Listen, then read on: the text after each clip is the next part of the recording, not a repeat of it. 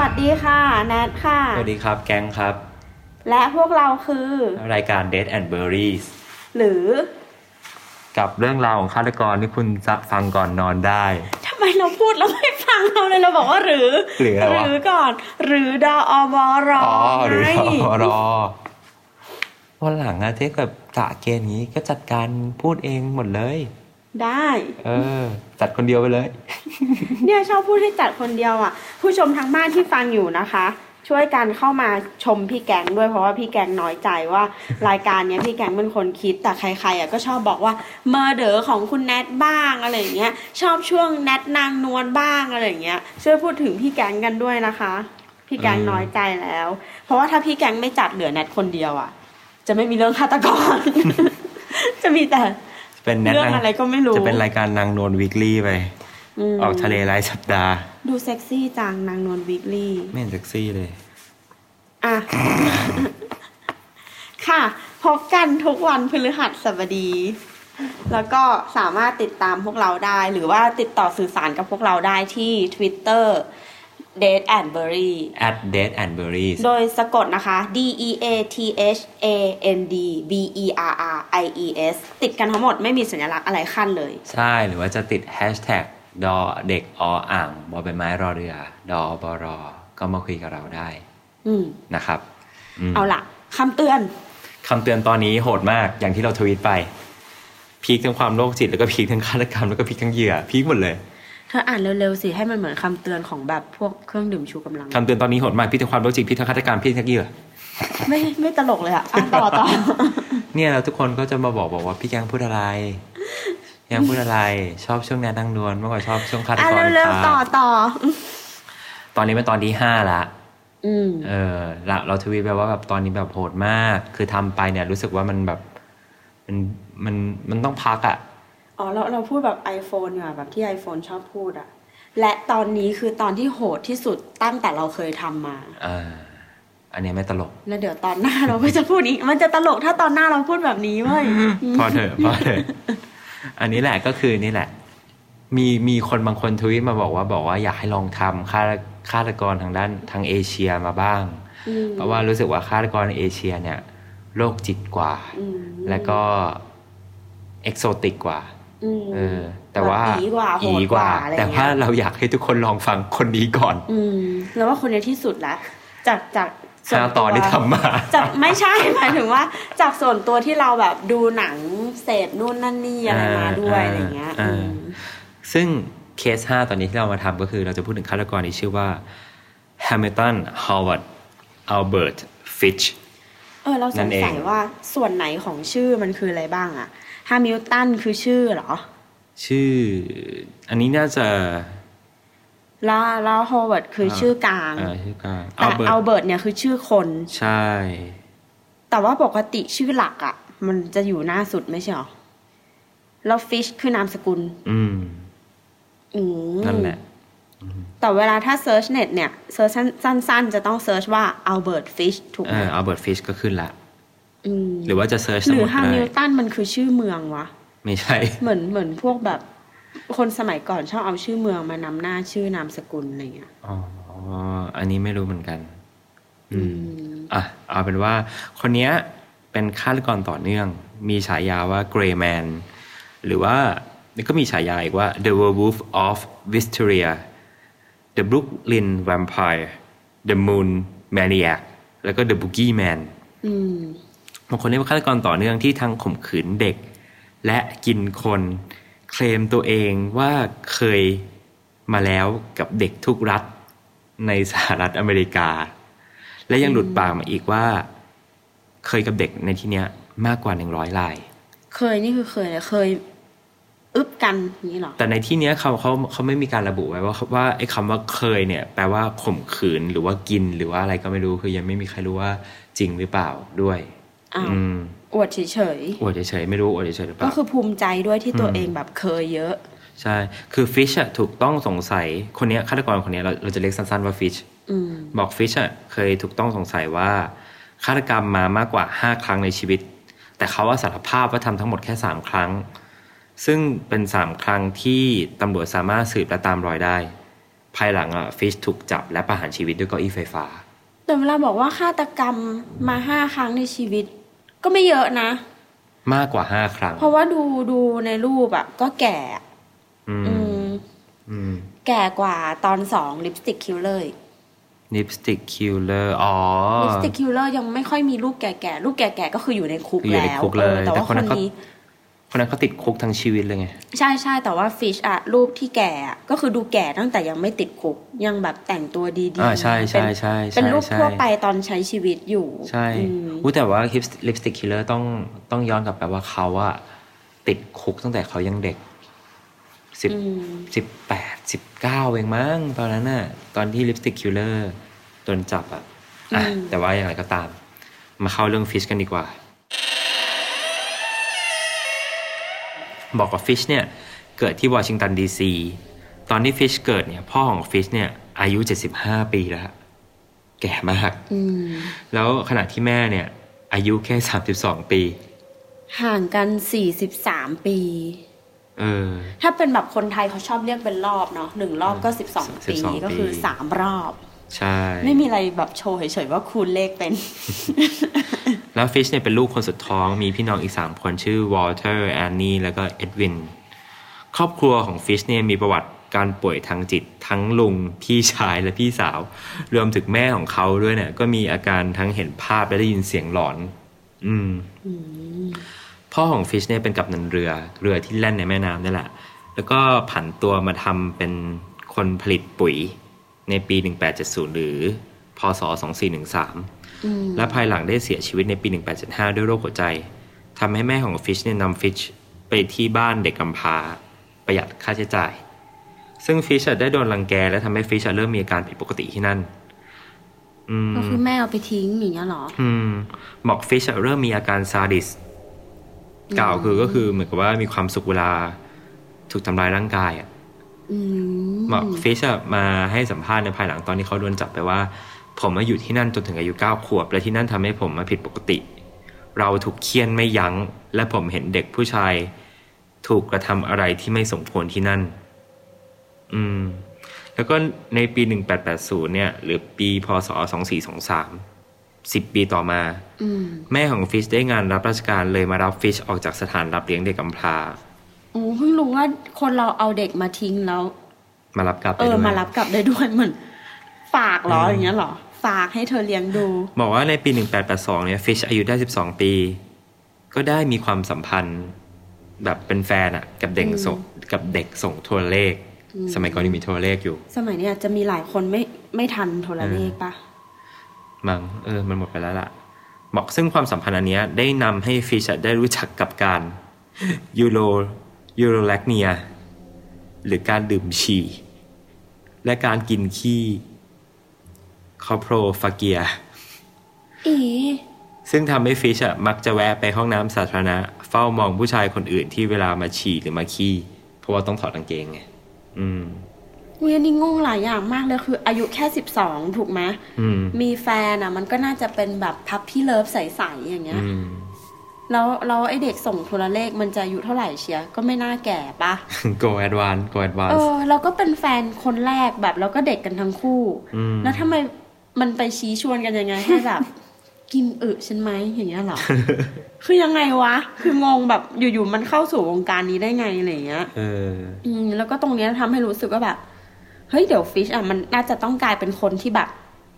มีอารมณ์แค่กับผู้ชายหรือเปล่าเพราะว่าพอรู้สึกว่าแบบถ้าพูดถึงการฉี่ของผู้หญิงกับผู้ชายมันต่างกันมากเราคิดเองว่าถ้าสมมติเราเป็นคนที่ชอบดูผู้ชายฉี่ก็ไม่น่าชอบดูผู้หญิงฉี่เนอะปะไม่แต่มันอาจจะชอบการกินไงเอ็นอัพด้วยการกินฉี่เหมือนกันอยู่ดีก็คือเนี่ยเดี๋ยวเรื่องทั้งหมดก็คือเราจะเล่าไปเรื่อยๆจนถึงว่าเขาโดนจับแล้วเราก็จะมาพูดถึงเรื่องเหยื่อที่หลังนะครับอันนี้ก็จะเล่าไล่ตามไทม์ไลน์ไปเลยเราจะเริ่มตั้งแต่ปี1890ถึงปี1918อันนี้จะเป็นช่วงวัยรุ่นของฟิชเองเพราะในปี1890เนี่ยหรือฟิชอายุได้ประมาณ20 ปี หรือเป็นพศ2433หรือว่า97ปีก่อนแนทเกิดนั่นแหละคราวนี้พูดให้ฟิชอายุ20ปีก็ได้เข้าเมืองนิวยอร์กและจุดนี้เองเนี่ยที่ทำให้ฟิชเริ่มทำงานเป็นผู้ชายขายน้ำหรือทำตัวเป็นโสเภณีเนี่ยแหละโสเภณีนี่เขาใช้กับผู้หญิงอย่างเดียวปะใช่แล้วผู้ชายนี่เขาเรียกว่าอะไรโสเพเนอร์ไม่รู้ว่ะแมงดาก็ไม่ใช่แมงดาคือคนคุมซ่องเพราะว่าเมื่อก่อนผู้ชายไทยไม่มีการขายตัวเปล่าก็เลยไม่มีคำนี้ไม่รู้เหมือนกันบอกว่าแล้วตอนนี้แหละก็ฟิชก็ได้เริ่มมีพฤติกรรมข่มขืนเด็กผู้ชายโอ้ยคนเราขายเสร็จแล้วไม่เหนื่อยหรอขายเสร็จแล้วยังไปข่มขืนต่ออีกหรอบอกว่าแล้วเมื่อฟิชอายุได้28ปีเนี่ยแม่ของเขาได้กลับตัดสินใจที่จะคลุมถุงชนเขากับแอนนาแมรี่ฮอฟแมนแล้วมันชอบผู้ชายมาตลอดเลยแล้วทำไมให้แต่งกับผู้หญิงได้ไงแม่เขาคุมถุงชนนั่นแหละแม่ไปเจอมาจากไหนบอกที่อายุ19ปีอายุต่างกัน9ปีแต่ก็จริงๆก็ไม่ได้แปลกใจเพราะพอบอกว่าผู้หญิงอายุ19ในยุคนั้นก็น่าจะไม่ได้เด็กแล้วเพราะว่าเมื่อก่อนเขาแต่งงานกันเร็วกว่านี้เยอะแล้วก็มีลูกด้วยกันทั้งหมด6คนโอ้นึกว่าโดนบังคับถ้ามีลูก6คนมันต้องเต็มใจแล้วนะมันน่าจะไม่ได้แบบบังคับผมว่าในขณะนั้นนะฟิชได้งานเป็นคนทาสีบ้านฟิชเล่าว่าเขาได้เริ่มลวนลามเด็กผู้ชายโดยส่วนมากอายุน้อยกว่า6 ขวบฟิชเล่าว่าวันหนึ่งคู่ของเขาหรือแฟนเขาเนี่ยได้พาไปพิพิธภัณฑ์ขี้ผึ้งแล้วเขาไปเห็นภาพตัดขวางของอวัยวะเพศชายก็เลยประทับใจกับภาพตัดขวางนั้นเลยทำให้เขาเป็นคนหมกมุ่นกับการคลิปอวัยวะเพศหรือที่ภาษาอังกฤษเราเรียกว่า sexual mutilation ในปี1910เนี่ยเขาอายุได้40ปีฟิชได้งานทำที่วิลมิงตันรัฐเดลาแวร์และทำให้พบชายหนุ่มอายุ19ปีอายุ40นะพบกับชายหนุ่มอายุ19อุ้ยแต่ว่าตรงนี้อาจจะแบบเร้าอารมณ์เพราะว่าชายอายุเท่ากับเมียตัวเองตอนที่ได้แต่งงานกันเปล่า อาจจะแบบเห็นผู้ชายคนนี้แล้วนึกถึงเมียตัวเองอะไรอย่างเงี้ยอันนี้ฟิชเล่าว่าผู้ชายคนนั้นชื่อโทมัสเคเดนเขาได้พาโทมัสกลับไปในห้องแล้วก็เริ่มมีความสัมพันธ์แบบ SM ซาโดมาโชอะไรเงี้ยแล้วไม่มีข้อมูลปรากฏว่าโทมัสถูกบังคับหรือเปล่าในการที่จะมีความสัมพันธ์แบบนั้นแต่โทมัสเนี่ยเป็นบุคคลทุพพลภาพทางสมองจะนิดนึงที่ นั่นแหละบอกหลังจากนั้นฟิชเล่าว่าหลังจากนั้น10 วันฟิชได้พาโทมัสไปที่บ้านฟาร์มเก่าที่ซึ่งฟิชได้เริ่มทรมานโทมัสเป็นเวลา2 อาทิตย์2 อาทิตย์อีกแล้วนะตอนที่เราก็2 อาทิตย์นะที่ขังไว้ในปราสาทแล้วก็เคี่ยนด้วยบอกว่าฟิชได้มัดโทมัสไว้และตัดอวัยวะเพศของโทมัสครึ่งหนึ่งแนวขวางเงี้ยเหรอเหมือนรูปที่เห็นเงี้ยเหรอผมไม่เคยลืมเสียงกรีดร้องของเขาหรือสายตาที่เขามองผมเลยฟิชเล่าตอนแรกผมตั้งใจจะฆ่าเขานะจะหั่นร่างเขาแล้วก็เอากลับไปที่บ้านแต่อากาศมันร้อนตอนนำกลับไปเดี๋ยวจะผิดสังเกตใช้คำว่าผิดสังเกตผมก็เลยราดน้ำยาล้างแผลที่แผลเขาแล้วก็ห่อด้วยผ้าเช็ดหน้าที่ชุบวาสลีนทิ้งเงินไว้ให้เขา$10จูบเขาแล้วก็ออกมาขึ้นรถไฟกลับบ้านหลังจากนั้นก็ไม่ได้ติดต่ออะไรเลยหรือว่ากลับไปหาเขาเราว่าตายอยู่แล้วล่ะมึงจะกลับไปหาเขาได้ไงวะเขาว่า เหมือนเคยได้ยินว่าปู่เป็นชิ้นส่วนที่แบบถ้าตัดก็คือตายเพราะมันมีเส้นเลือดใหญ่นี่มันเป็นจุดที่แบบเลือดมันไหลลงไปรวมตัวกันอะไรเงี้ยบอกในปี1917เนี่ยภรรยาของฟิชก็ได้หนีไปอยู่กับผู้ชายคนอื่นสมควร ถึงจะไม่รู้ว่าแบบฟิชหายไปทำอะไรแต่ว่าหายไปตั้ง2 อาทิตย์แล้วมันก็คงบอกไม่ได้หรอกว่าฉันหายไปทำอะไร2 อาทิตย์เป็นเราก็ไปปะวะทำให้ฟิชเนี่ยต้องเลี้ยงดูลูกทั้งหมดคนเดียวและลูกทั้ง6 คนฟิชเนี่ยได้กล่าวในภายหลังว่าภรรยาของเขาเนี่ยเอาของไปทั้งหมดเลยทำให้เขาเนี่ยเริ่มได้ยินเสียงหลอนมาเรื่อยๆสั่งให้เขาเนี่ยห่อตัวเองไปในพรมด้วยเสียงนั้นน่ะบอกว่าให้เขาเป็นนอนในพรมแล้วก็พรมห่อแต่ถ้าวิเคราะห์อย่างงั้นมันเหมือนกับว่าเหมือนฟิชรักเมียจริงๆแล้วพอเมียหายตัวไปเหมือนแบบในใจก็เลยแบบเคว้งคว้างไม่มีใครกอดก็เลยเอา พรมอะมากอดตัวเองมาแบบมาห่อตัวเองไว้แทนแบบแทนอ้อมกอดของเมียอะไรเงี้ยพอหลังจากนั้นนะฟิชก็เริ่มทำลายตัวเองเช่นการเอาเข็มไปฝังไว้ในต้นขาจำนวน29เล่มก็ค่อยๆฝังทีละอันแหละแต่ว่าเหมือนพอตอนหลังอะที่ตำรวจเขาจับแล้วเขาตรวจร่างกายแล้วเขาเอ็กซเรย์อะไรเงี้ยก็เลยจะเจอต้นขาฝังตรงไหนคือเท่าที่ไปอ่านมาเนี่ยคือเหมือนกับว่าเขาฝังตรงที่แบบนึกเวลาเราใส่กางเกงในออกปะแล้วขอบกางเกงในมันอยู่ตรงไหนอะคือเขาไปฝังตรงนั้นเลยตรงข้อพับระหว่างตรงต้นขากับตรงใกล้ๆอวัยวะเพศตรงนั้นก็คือแถวกระดูกเชิงกรานแถวตรงนั้นนั่นแหละเดี๋ยวเราจะวาดรูปฟิล์มเอ็กซเรย์ของเขาให้ในหน้าปกของตอนนี้นะคะไปส่องหน้าปกได้แล้วนอกจากนั้นยังไม่พอเขายังขวดตัวเองด้วยแผ่นยางที่ฝังด้วยตะปูด้วยหรือเอาขนสัตว์ชุบสารไวไฟยัดใส่รูทวารแล้วก็จุดไฟอันนี้พีคทำไมคือตอนอ่านครั้งแรกเนี่ยรู้สึกว่าแบบเฮียกูเลือกผิดคนป่ะเนี่ยหรอคนเราตูดติดไฟแล้วยังไงต่อวะแล้วมันเป็นแผลแล้วก็จะเจ็บทุกครั้งที่อึอย่างเงี้ยหรอรู้เหมือนกันคือยังไงงงไทม์ไลน์ช่วงที่2คือปี1919ถึงปี1930เป็นช่วงที่แบบยกระดับขึ้นเรื่อยๆบอกว่าในปี1919เนี่ยฟิชได้ทำร้ายเด็กทุพพลภาพทางสติปัญญาอีกคนหนึ่งแล้วจนถึงแก่ชีวิตที่จอร์จทาวน์วอชิงตันฟิชให้เหตุผลว่าเขามักจะเลือกเหยื่อที่สติไม่สมประกอบหรือมีเชื้อสายแอฟริกันอเมริกันเนื่องจากคน2ประเภทนี้เป็นประเภทของคนที่ตายไปหรือหายไปก็ไม่ผิดสังเกตน่าสงสารว่ะคือเหยื่อที่ถูกเลือกด้วยวิธีเนี้ยเท่าที่อ่านดูก็มีเยอะเหมือนกันแล้วก็ในหลายคดีพวกเด็กที่หนีออกจากบ้านอะไรเงี้ยก็จะเป็นหลักสำคัญด้วยที่คนจะเลือกเหมือนแบบดูท่าทางเหมือนหนีออกจากบ้านหรือหนีตามแฟนหรืออะไรเงี้ยแบบขนกระเป๋าเยอะๆพักจอดรถที่ปั๊มน้ำมันอะไรเงี้ยหรือว่าเด็กที่เป็นลูกกำพร้าไม่มีพ่อแม่ก็คือพูดง่ายๆว่าเหยื่อที่หายไปแล้วจะแบบไม่น่าสงสัยหรือไม่มีใครตามหาอะไรเงี้ยก็จะถูกเลือกก่อนบอกว่าฟิชบอกว่าการฆ่าของเขาเนี่ยเป็นการบังคับใช้จากนรกคือเขาใช้คำว่า implements from hell และยังได้บอกอีกว่าพระเจ้าสั่งให้ตัวเขาเนี่ยทรมานและคลิปเด็กๆด้วยมันดูงงเนาะแบบตอนแรกก็เหมือนแบบเป็นประสงค์ของนรกสักพักก็บอกว่าสวรรค์สั่งตกลงมันจะนรกหรือมันจะสวรรค์พระเจ้าสั่งให้เขาใช้ข้อบังคับจากนรกเพื่อไปคลิปเด็กโอเค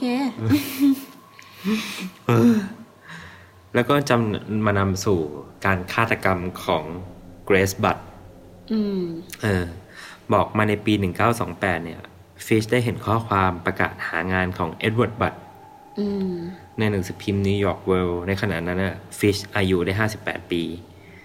ได้ไปหาเอ็ดเวิร์ดด้วยท่าทีของคนที่จะมาจ้างงาน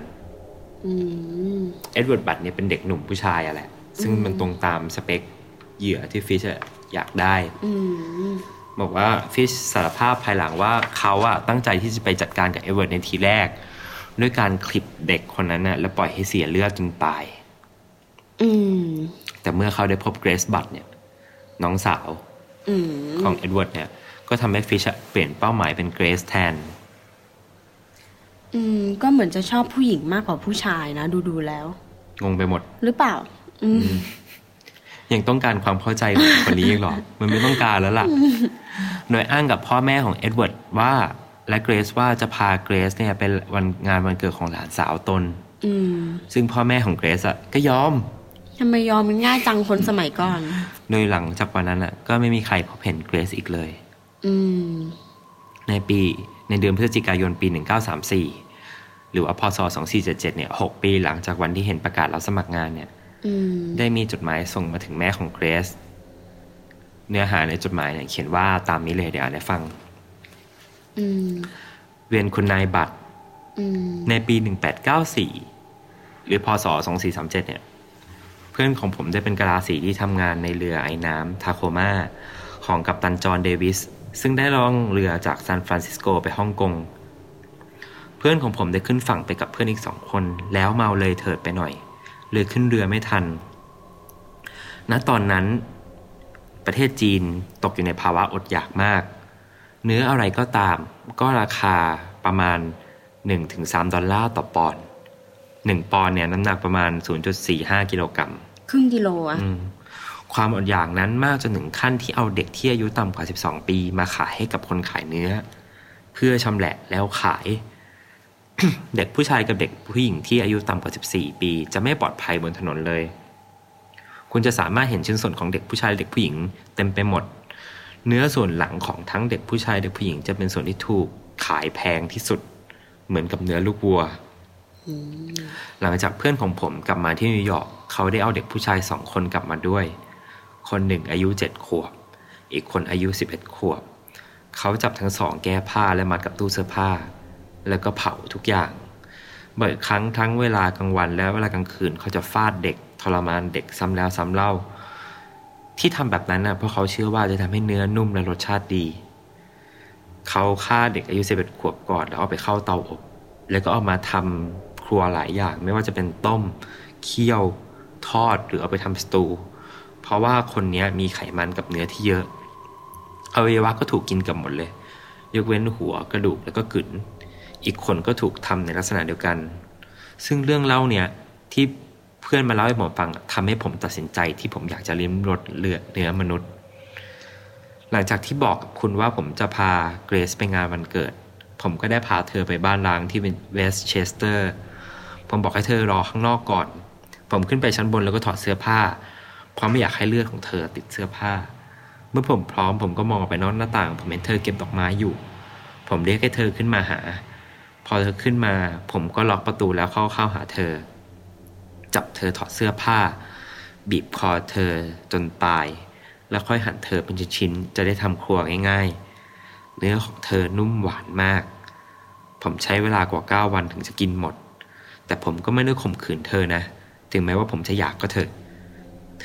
ธอตายไปพร้อมกับความบริสุทธิ์นั่นแหละ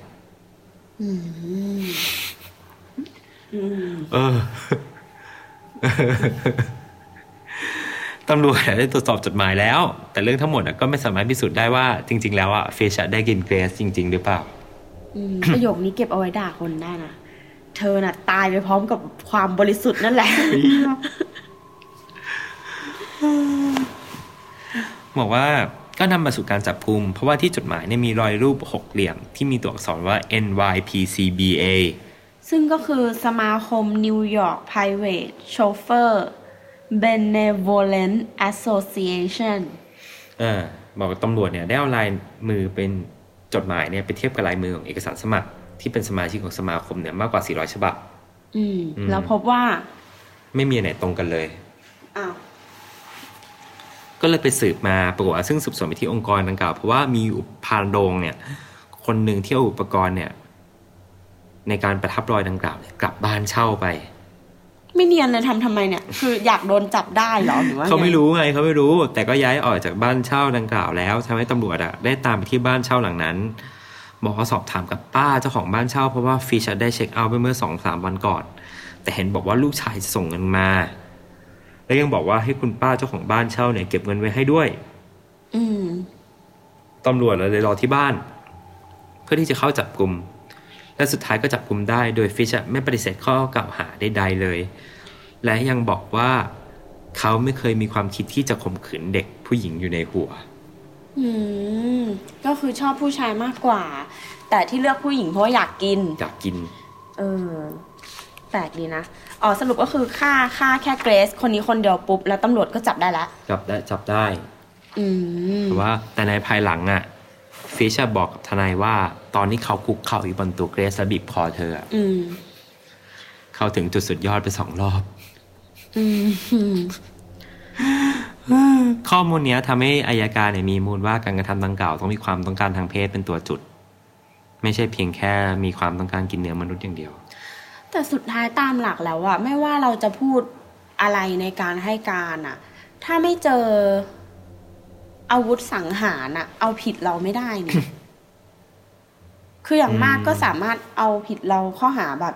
ขัดขวางการทำงานของเจ้าพนักงานหรืออะไรอย่างเงี้ยหมายถึงว่าถ้าเราสารภาพโดยที่แบบโกหกก็จะโดนแจ้งความเท็จออกปะไม่รู้แค่รู้สึกว่าแค่พูดมันเอาผิดไม่ได้เปล่ามันไม่เจออะไรเลยมันไม่เจอศพด้วยมันไม่เจอแบบ วัตถุสังหารด้วยอะไรเงี้ยบอกว่าแต่ว่าอันเนี้ยเกรซบัตเนี่ยเป็นเหยื่อที่ทำให้ฟิชอะโดนจับแต่ว่าระหว่างที่โดนจับไปมันก็มีการสืบสวนแบบที่ค้างคาและเป็นโคเคสอยู่ลงหนังสือพิมพ์อะไรอย่างเงี้ยแหละว่าจับคนนี้ได้แล้วจ้าก็เลยนำไปสู่ว่าการผูกจุดผูกเรื่องกันแล้วก็ต่อจุดผูกเรื่องจนนำไปสู่ว่าเกรซบัตเนี่ยอาจจะไม่ใช่แค่เหยื่อรายเดียวที่ฟิชได้ฆ่าอันนี้เราก็จะมาพูดถึงเหยื่อรายอื่นซึ่งเหยื่อรายแรกที่เราจะพูดถึงก็คือฟรานซิสแมคโดนัลด์has a farm E-I-E-I-O โอ้ไม่ดีอ่ะดอกบอกว่าฟรานซิสแมคโดนัลด์เนี่ยในคืนวันที่14กรกฎาคมปี1924ตำรวจได้รับแจ้งว่าฟรานซิสแมคโดนัลด์อายุ9ขวบหายตัวไปหลังจากออกไปเล่นกับเพื่อนที่พอร์ตริชมอนด์จึงมีการค้นหาจนพบศพที่บริเวณป่าโดยศพถูกห้อยไว้บนต้นไม้จากการชันสูตรพบว่าฟรานซิสเนี่ยถูกคุกคามทางเพศและมีแผลฉีกขาดที่บริเวณขาและต้นขา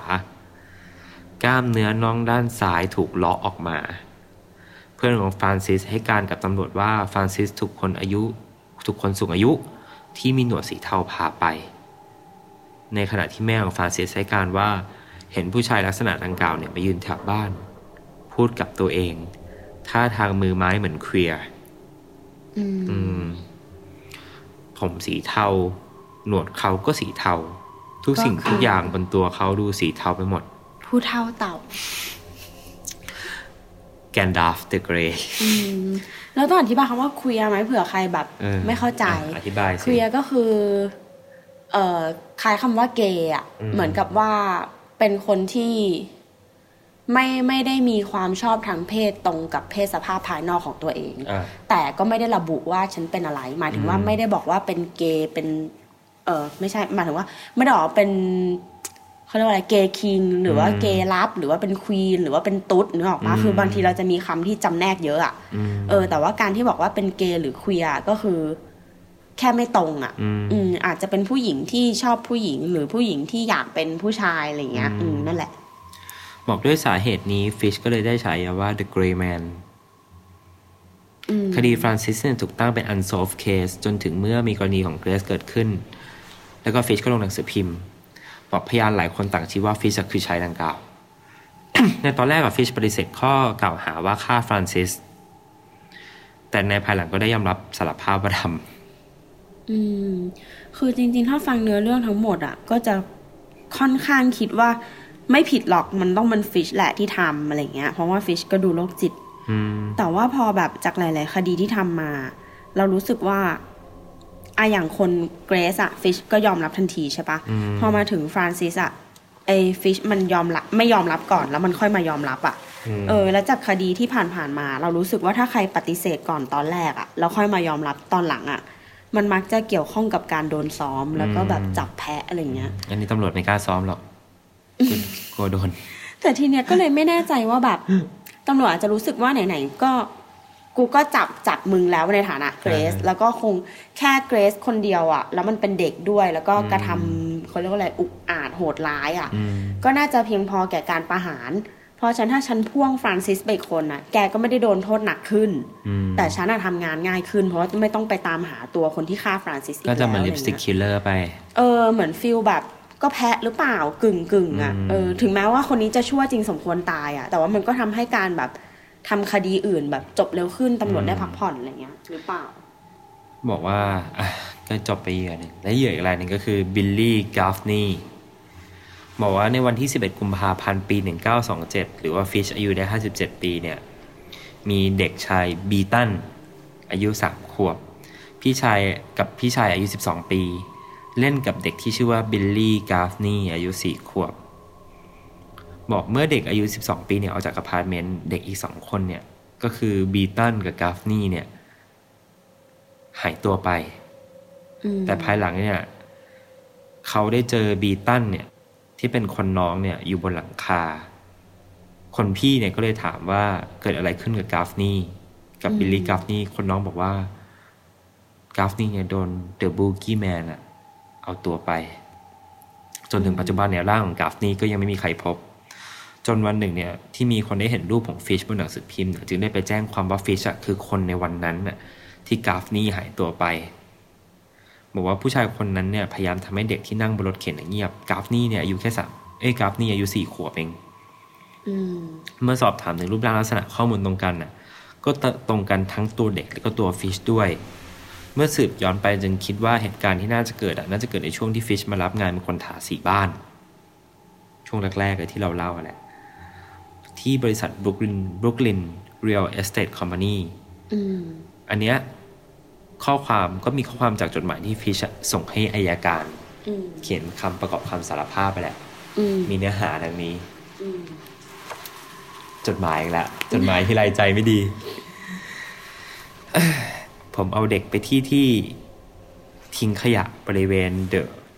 Riker Avenue ไม่ไกลจากตรงที่ผมลักพาตัวเด็กเขามาตรงนั้นมีบ้านเดี่ยวอยู่ผมพาเด็กไปที่นั่นจับเด็กถอดเสื้อผ้ามัดมือมัดเท้าและมัดปากด้วยผ้าที่เจอแถวนั้นผมเผาเสื้อผ้าทิ้งรองเท้าแล้วก็กลับบ้านไปเอาอุปกรณ์ผมเอา Cat of Nine Tailsเนี่ยให้นึกว่ามันเป็นแส้ที่มีลักษณะหลายๆเส้นเหมือนมี9 หางเหมือนแมว9 หางผมเอา Cat of Nine Tails ที่ผมทำเองมามันทำมาจากเข็มขัดของผมเองแต่ละเส้นยาวประมาณ8 นิ้วผมฟาดหลังเด็กจนเลือดเด็กเนี่ยไหลลงมาที่ขาผมตัดหูตัดจมูกกรีดปากจากมุมปากไปจนถึงหูทั้ง2 ข้างผมควักลูกตาเขาออกถึงตอนนั้นเขาก็ตายแล้วล่ะผมเลยเอามีดไปปักไว้ที่ท้องแล้วเอาปากไปรองไว้เพื่อจะได้ดื่มเลือดของเด็กผมเตรียมกระสอบมันฝรั่งกับหินหลายๆก้อนไว้แล้วก็หั่นเขาเป็นชิ้นๆเก็บส่วนบั้นท้ายไว้แล้วเอาจมูกและชิ้นส่วนท้องใส่เข้าไปในบั้นท้ายแล้วผมก็หั่นกลางตัวของเขาต่อหั่นจากบริเวณใต้สะดือไปจนถึงบริเวณใต้หลังของเขาประมาณ2 นิ้วผมตัดหัวเท้าแขนมือแล้วก็ส่วนขาตั้งแต่เข่าลงไปแล้วก็เอาไปใส่กระสอบมันฝรั่งพร้อมกับหินเสร็จแล้วก็โยนลงไปในบ่อที่ลึกประมาณ120 เซนมันจมลงทันทีเลยผมกลับบ้านมากินเนื้อของเด็กต่อผมชอบเนื้อตัวส่วนหน้ามากที่สุดผมเก็บอวัยวะเพศกับกล้ามเนื้อส่วนหลังไว้ในตู้อบผมเอาหูกับจมูกชิ้นส่วนของหน้าเด็กแล้วก็ส่วนพุงมาทำสตูใส่หัวหอมใหญ่แครอทผักต่างๆเกลือและพริกไทยรสชาติค่อนข้างดีเลยส่วนหลังของเด็กผมก็เอามาทำเป็นเบคอนส่วนที่เคี่ยวไว้ทำสตูก็เอามาทำเป็นน้ำเกรวี่ต่อบอกเลยว่าไก่งวงยังอร่อยไม่ถึงครึ่งกว่าจะกินเด็กหมดผมก็ใช้เวลาประมาณ4 วันส่วนอวัยวะเพศผมไม่ได้เคี้ยวผมแค่ทิ้งขยะไปเฉยๆตอนที่บอกว่าเอาหูกับจมูกมาทำสตูไม่ใช่เลยนะแต่ว่าถ้าตั้งใจฟังจะเจอว่าท่อนแรกบอกว่าเอาหูกับจมูกยัดเข้าไปในบั้นท้ายก็คือเอาหูกับจมูกยัดเข้าไปในก้นเสร็จแล้วก็ดึงออกมาทำสตูต่ออย่างเงี้ยหรอไม่รู้เหมือนกันหรือว่าตรงจุดเนี้ยคือแปลผิดไม่ใช่เป็นจุดที่เขาหลุดหมายถึงว่าเพี้ยนจนแบบแต่งเรื่องเราแต่งไม่เนียนหรือเปล่านึกออกปะคือถ้าคนเราทำจริงมันจะไม่มีทางเล่าผิดตอนเนี้ยเหมือนแบบเล่าผิดเพราะว่าแต่งเรื่องหรือเปล่าก็อาจจะทำจริงแหละถ้าคนที่2เป็นเรื่องจริงถ้าฟรานซิสเป็นเรื่องจริงมันก็ไม่แปลกที่จะมีความโรคจิตที่จะทำกับคนอื่นแต่ประเด็นคือไม่เคยมีใครพบศพคนที่เขาทำเลยนี่แค่แบบเห็นว่าพาไปอะไรอย่างเงี้ยใช่ไม่เคยมีใครการจับได้เลยก็อาจจะฆ่าจริงแต่ว่าไม่ได้ทำอะไรอย่างนี้หรือเปล่าเมคหรือเปล่านั่นแหละนั่นก็คือจากแล้วก็มาสู่การไต่สวนและการประหารชีวิตว่าการไต่สวนเนี่ยใช้เวลาไต่สวนเป็นเวลา10 วันจิตแพทย์หลายคนได้พิสูจน์ว่าฟิชมีอาการหลายประเภทตั้งแต่อันเนี้ยศัพท์ต่อไปเนี่ยทั้งหมดอาการผิดประเภทเนี่ยอันเนี้ยบอกเลยว่า not safe for work ไม่ควรเซิร์ชสักอันเลยไม่ควรเซิร์ชรูปด้วยหมายถึงว่าไม่เกี่ยวกับ not safe for work หรือ safe for work แต่ว่ามันไม่ดีต่อใจนั่นแหละ ก็คือตัวเรื่องอะจบไปละต่อไปนี้ก็จะเป็นเรื่องคำศัพท์เลยคำศัพท์ที่น่าสนใจคำศัพท์ที่น่าสนใจซึ่งแม่งเป็นคำศัพท์ที่แบบเป็นอาการผิดปกติหมดเลยอะคำแรกก็คือ sadism and masochism ใช่ป่ะอ่านว่า masochism ใช่ sadist เนี่ยมีคำจำกัดความเนี่ยแยกหลักๆ2แบบคือการมีความสุขที่ได้สร้างความโหดร้ายกับการโหดร้ายเกินปกติซึ่งไม่เหมือนกันนะแต่โดยรวมๆแล้วก็คือจะมีความสุขหรืออารมณ์ทางเพศที่เห็นผู้อื่นเจ็บปวดทางกายหรืออับอายขายหน้าก็ได้ซึ่งไอความอับอายขายหน้ามันก็คือความเจ็บปวดทางใจนั่นแหละทำอะไรก็ได้ให้คนมันรู้สึกทรมานว่าจะแบบทางกายหรือว่าทางใจอะไรเงี้ยโดยที่ทั้งคำว่าซาดิสแล้วก็มาโซคิสเนี่ยบอกไว้ก่อนว่ามันจะสะกดด้วยมอม้ากะลันเพราะว่าอย่างของไทยอ่ะจริงๆมันคือย่อเนอะป้าซาดิสเราจะนึกว่ามันเขียนด้วย DIST แต่จริงๆไม่ใช่คำว่าซาดิสกับมาโซคิสมาจากซาดิซึมกับมาโซคิซึมพอมันซึมเนี่ยมันก็คือ ISM มันก็เลยจะสะกดเป็นซาดิสมอม้ากะลันนั่นแหละมันจะได้สมกับเป็นช่วงคำศัพท์ที่น่าสนใจไงคำซาดิซึมอ่อนๆบางอย่างก็สามารถพบเจอได้ในชีวิตประจำวันเช่นเจ้านายชอบด่าลูกน้องแรงๆกลางห้องประชุมคนที่เลือกการกำจัดแมลงด้วยการฆ่าจัดชอบเวลาเห็นคนฉีดปลวกแล้วแมลงวิ่งออกมาตายหรือว่าจับหนูได้แล้วมาถ่วงน้ำคืออันเนี้ยเหมือนแบบมันจะมีแบบทดสอบให้ทำว่าคุณเป็นคนซาดิสหรือเปล่าอะไรเงี้ยแล้วบางคนก็คืออาจจะเป็นในระดับที่ไม่ได้รุนแรงอ่ะไม่ได้เป็นภัยต่อมนุษย์ด้วยกันหรือกับการเสี่ยงผิดกฎหมายอะไรเงี้ยแต่ว่าอย่างที่เขาว่ากันแหละว่าคนเรามักจะมีความผิดปกติอะไรบางอย่างของจิตใจเพราะว่าเราไปให้คำจำกัดความเนี่ยว่าลักษณะนิสัยอย่างนี้อย่างนั้นมันถูกเรียกว่าอะไรที่ถ้ามันเป็นความผิดปกติมันก็เลยไม่แปลกที่เราจะมีอาการอย่างนั้น 1-2 อย่างในตัวเราอะไรเงี้ยซึ่งหลายคนน่ะก็คือมีอาการซาดิสเนี่ยแหละแต่ไม่รู้ตัวเหมือนมีความสุขเวลาแบบใครที่ชอบไฟนึกออกปะเหมือนด่าแล้วแบบอีนี่ยอมแพ้อีนี่แบบแพ้ฉันแล้วอีนี่ร้องไห้คนนี้ปิดแอคอย่างเงี้ยนั่นแหละคนที่แบบด่าคนอื่นอะไรเงี้ยแล้วแบบใน Twitter เยอะเลยก็คือเป็นซาดิสจริงๆก็คือชอบที่คนอื่นแบบอับอายแกแพ้แกโดนรูปมาแปะประจานกูแกโดนโค้ดแบบอุ้ยโค้ดทวิตที่ฉันด่าแกไปคนรีไปเป็นหมื่นเลยสมน้ำหน้าอะไรเงี้ยนั่นแหละก็คือมีความซาดิสอยู่ส่วนมาโซคิสเนี่ยคำจำกัดความก็คือตรงข้ามกับซาดิสคือมีความสุขหรือมีอารมณ์ทางเพศกับการถูกทำให้เจ็บปวดหรืออับอายรวมถึงในบางคำจำกัดความเนี่ยจะบอกว่ามีความเบื่อหน่ายเข้ามาด้วยคือมีความสุขกับความเบื่อหน่ายโดยอาจจะทำตัวเองหรือให้คนอื่นทำก็ได้แต่ว่าคือซาดิสตัวเองต้องเป็นผู้กระทำอยู่แล้วแหละแต่มาโซคิสเนี่ยเราทำเองหรือว่าเราให้คนอื่นทำให้เราก็ได้ในส่วนของตัวอย่างที่สามารถเห็นในชีวิตประจำวันก็จะเป็นคนที่สักคนที่สักนี่ก็ถือว่ามีความมาโซคิสก็คือเอาความเจ็บใส่ตัวเองอะไรเงี้ยหรือว่าคนที่แบบช่วยให้คนที่เราชอบได้รักกับคนที่เขาชอบพวกที่เป็นที่ปรึกษาอะไรเงี้ยแล้วก็บางอย่างที่ถือว่าเป็นมาโซคิสที่บอกว่ามีความสุขกับการเบื่อหน่ายอะไรเงี้ยแบบชอบรออะไรเงี้ยหรือว่าชอบทำอะไรซ้ำๆกันอ่ะเหมือน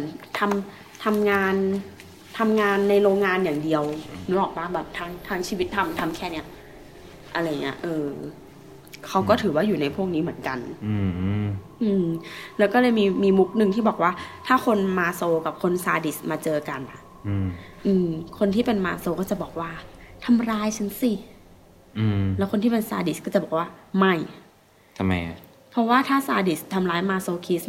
สก็จะมีความสุขซาดิสก็จะเห็นคนมีความสุขก็จะกลายเป็นว่าไม่ทรมานเพราะฉะนั้นซาดิสก็จะทำร้ายมาโซคิสเรารู้สึกซาดิสไม่ได้เข้าใจปะเข้าใจก็จะย้อนแย้งกันเองใช่เพราะว่าถ้าทำร้ายปุ๊บมาโซจะมีความสุขเพราะฉะนั้นการที่ถ้าสมมติอยากทรมานคนที่เป็นมาโซก็ต้องไม่ทำร้ายมาโซเหนื่อยคำต่อไปคือคันนิลลิงกัสหรือการทำ oral sex ที่บริเวณคลิตอริสของผู้หญิงเดี๋ยวอันนี้ต้องบอกก่อนว่าคือคำศัพท์ที่เราเลือกมาเป็นคำศัพท์ที่เป็นอาการผิดปกติของฟิชใช่ แต่การทำ oral sex ให้ผู้หญิงอ่ะมันผิดปกติยังไงวะมันผิดปกติไหมเพราะเขาอันเนี้ยคือมันเป็นเหมือนว่าสมัยก่อนคือเขามองว่าการทำ oral sex เนี่ยเป็นการกระทำที่เหมือนกับว่าค่อนข้างจะไม่ไฮยีนเขาเลยตีว่าลักษณะอย่างนั้นเหมือนมันไม่ได้ถูกออกแบบมาให้ใช้กับใช่ใช่ใช่ใช่อย่างนั้นไปแล้วก็มีความเสี่ยงต่อการติดเชื้อสูงอะไรเงี้ยเขาเลยมองว่าลักษณะนี้เป็นงี้นั่นแหละแล้วจริงๆมันเป็นไหมจริงๆมันไม่ได้ถูกดีไซน์มาให้ใช้กับปากไหมอันนี้ไม่รู้จริงอ่ะเดี๋ยวก่อนแต่ว่าอันนี้เราก็จะอธิบายคำนี้นิดนึงก็คือไอ้คำนี้บางที่อ่ะจะแปลว่าคันนิลิงกัสเนี่ยไม่ใช่แค่การทำ oral sex ให้ผู้หญิงแต่มันคือการทำ oral ที่คลิตอริสทำไมถึงต้องเน้นคลิตอริสเพราะว่าคลิตอริสเนี่ยคือจุดที่อ่อนไหวที่สุดแล้วในบรรดาเครื่องเพศของผู้หญิงคือเครื่องเพศของผู้หญิงอ่ะมันจะประกอบด้วยคลิตอริสแล้วก็พริกไทยแคมในแคมนอกแล้วก็รูที่ใช้ปัสสาวะแล้วก็ค่อยเป็นรูที่ใช้คลอดออกมาหรือตรงส่วนนั้นแหละที่เราเรียกว่าวาไจน่าแล้วก็ยากเลยแต่ว่าคลิตอริสของผู้หญิงอ่ะมันก็คือหัวของกระปูผู้ชายหมายถึงมันคือจุดที่พัฒนาเดียวกันเนอะปะเวลาเราเกิดมาเวลาผ่าตัดแปลงเพศเขาก็ใช้ปลายจูไปทำต่อมไปทำติ่งคลิตอริสนั่นแหละใช่นั่นแหละมันคือจุดเดียวกันเพียงแต่ว่ามันพัฒนามาแตกต่างกันอะไรเงี้ยโอ้ตอนนี้เหมือนตอนอันล็อกทุกอย่างเลยเหมือนตอนแบบโกบิยอนมากนั่นแหละก็เหมือนกับเหมือนที่ผู้ชายอ่ะจะรู้สึกที่หัวปูมากที่สุดเนอะปะผู้หญิงก็จะรู้สึกที่คริสตัลลิสมากที่สุดเพราะฉะนั้นการที่เราเอาแบบลิ้นอ่ะเข้าไปพัวพันกับคริสตัลลิสอ่ะก็จะเป็นการเพิ่มเปอร์เซ็นต์ที่จะทำให้เขาอะถึงจุดสุดยอดมากที่สุดกล่าวคือผู้หญิงบางคนเนี่ยอาจจะไม่เคยถึงจุดสุดยอดด้วยปู่เลยตลอดชีวิตไม่ได้หมายถึงซิงนะแต่หมายถึงว่าแบบไม่มีความสามารถในการรู้สึกเสียวได้จากการสอดใส่อ่ะนึกออกปะเพราะว่าไอ้ตรงรูนั้นอ่ะมันไม่ได้มันแบบไม่ไวต่อสัมผัสอะไรเงี้ยแต่ว่าสามารถเสร็จได้ด้วยการเอานิ้วคลึงที่คริสตัลลิสอะไรอย่างเงี้ยแล้วก็จากการหาข้อมูลเนี่ยพบว่าความเข้าใจผิดเกี่ยวกับการใช้ปากให้ผู้หญิงคือผู้ชายส่วนมากอ่ะพอเห็นว่าผู้หญิงทำท่าจะเสร็จหรือแบบมีอาการพึงใจหอบหายใจแรงอะไรอย่างเงี้ย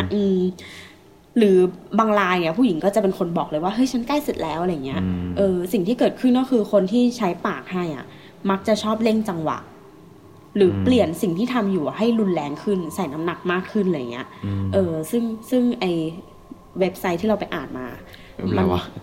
ไม่รู้เว็บอะไรวะเธอเซิร์ชคำนี้แหละมันมีลืมจดชื่อมามันบอกว่าซึ่งผิดผู้หญิงเนี่ยมักเสร็จได้เมื่อการกระทำที่ทำให้เธอรู้สึกดีอ่ะถูกทำอย่างต่อเนื่องเข้าใจปะเหมือนแบบ keep consistency อ่ะถูกทำอย่างต่อเนื่องแบบแค่ให้มันแบบไปเรื่อยๆอ่ะแค่แบบอย่าหยุดอะนึกออกปะจนกว่าเธอจะไปถึงจุดสุดยอดแต่อย่าไปเพิ่มระดับความรุนแรงหรือเปลี่ยนแปลงมันนี่แบบคนฟังคนไหนเขาฟังพร้อมพ่อแม่ อันนี้เราพูดในแง่ของวิทยาศาสตร์ไงตาเธอคำต่อไปคือ anilingus คำนี้ประกอบด้วยคำสองคำก็คือ anus กับ lingus anus คือตูด lingus คือเลียหรือว่าภาษาอังกฤษเราเรียกว่า rim job หรือก็คือการล้างตู้เย็นนั่นเองก็คือเลียตูดเลียรูทวารล้างตู้เย็นแล้วก็ fellatio หรือ fellation ก็คือการทำ oral sex ให้ผู้ชายอันนี้หมายถึงใครต้องทำผู้หญิงทำหรือผู้ชายด้วยกันทำเท่านั้นถึงใช้คำนี้ผู้ชายหรือใครทำก็ได้ anyone can do แค่เป็นแอคชั่นว่าทำ oral sex ให้ผู้ชายซึ่งมันก็ถือว่าเป็นความผิดปกติเนาะflagellation ก็คือการเคี่ยนนั่นแหละ เป็น form of punishment อุ้ยเราไม่ได้สะกดคำไหนให้คนทั้งบ้านเลยอ่ะเขาจะเสียใจกันไหมที่เราไม่ได้สะกดให้เขาไปเสิร์ช จริงอ่ะจริงๆมีความรู้สึกว่าไม่ค่อยอยากสะกดให้เท่าไหร่เพราะเดี๋ยวไปเสิร์ชแล้วแม่งจะแบบตกใจอะไรเงี้ยแล้วก็เป็น exhibitionism ก็คือพวกชอบโชว์อันนี้ทั่วไปอันนี้คืออันนี้ลากศัพท์มันมาจาก exhibition เนาะการแบบจัดแสดงอะไรเงี้ยอันนี้อ่านว่าอะไรอ่ะ voyeurism มาจากคำว่า voir ภาษาฝรั่งเศสไม่รู้อ่านว่าอะไรvoy ป่ะไม่รู้แต่ว่าแปลว่ามองก็ชอบส่องมาแหละไอ voyeurism อ่ะมันถ้าใครเรียนรัฐศาสตร์อ่ะมันจะมีทฤษฎีนี้อยู่ทฤษฎีเกี่ยวกับคุกอ่ะที่บอกว่าถ้าเราทำคุกให้เป็นสีใสอ่ะเราให้คนทั้งเมืองอ่ะมองนึกออกปะคนที่มองก็จะรู้สึกว่าไม่กล้าทำผิดคนที่ถูกมองคนที่มองเพราะว่าไม่อยากเป็นคนที่ตัวเองมองอยู่ไม่อยากเป็นคนในหอคอยอะไรเงี้ยเป็นทฤษฎีการออกแบบคุกในแบบต่างๆหรืออะไรเงี้ยคือคำนี้ไม่ได้มีความหมายเดียวมันมีความหมายหลายๆแบบเกี่ยวกับการมองการดูการเห็นอะไรเงี้ยแหละอีกคำนึงก็คือ piquerism มาจากฝ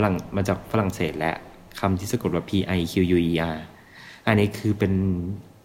คนที่ชอบเสพติดการแทงอ่ะคือชอบแทงของมีคมเข้าร่างคนสำหรับใครที่ปูเล็กมากๆก็คือเป็นนั่นนี่ เอาเข็มแทง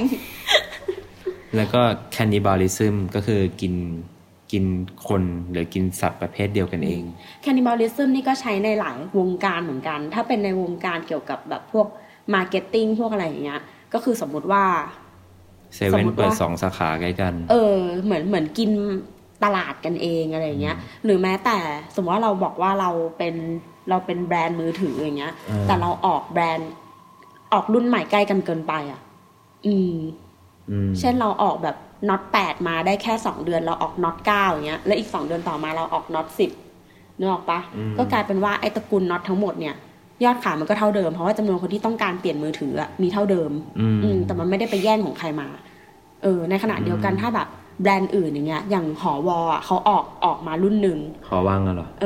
แล้วน็อต8มันดันออกน็อต8ก็จะไปแย่งการตลาดของหอวนึกออกปะก็จะไม่ใช่คันนิบาลแต่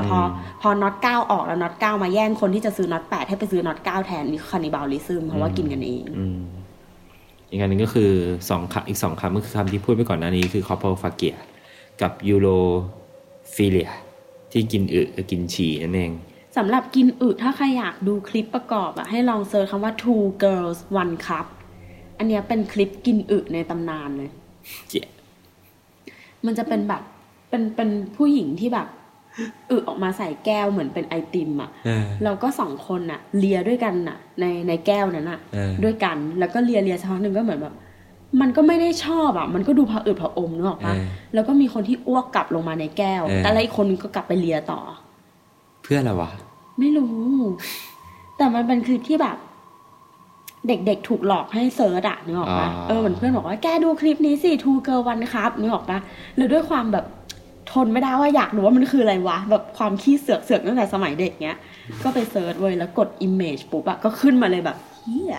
ไม่น่าเลยความจริงดู13เกมสยองก็มีฉากกินอื่นเหรอพี่น้อยกินอื่นอันนี้พีคสุดแล้วในตำนานเป็นอันที่แบบคนเอามาหลอกกันมากที่สุดด้วย two girls one cup แล้วก็การสุดท้ายคือ pedophilia ก็คือการที่แบบมีความสัมพันธ์กับเด็กที่เริ่มเข้าวัยเจริญพันธุ์นี่แหละหรือว่ามีแต่ไอคนที่จะเข้าเงื่อนไขได้นี้ได้เนี่ยต้องว่ามีเงื่อนไขที่ว่า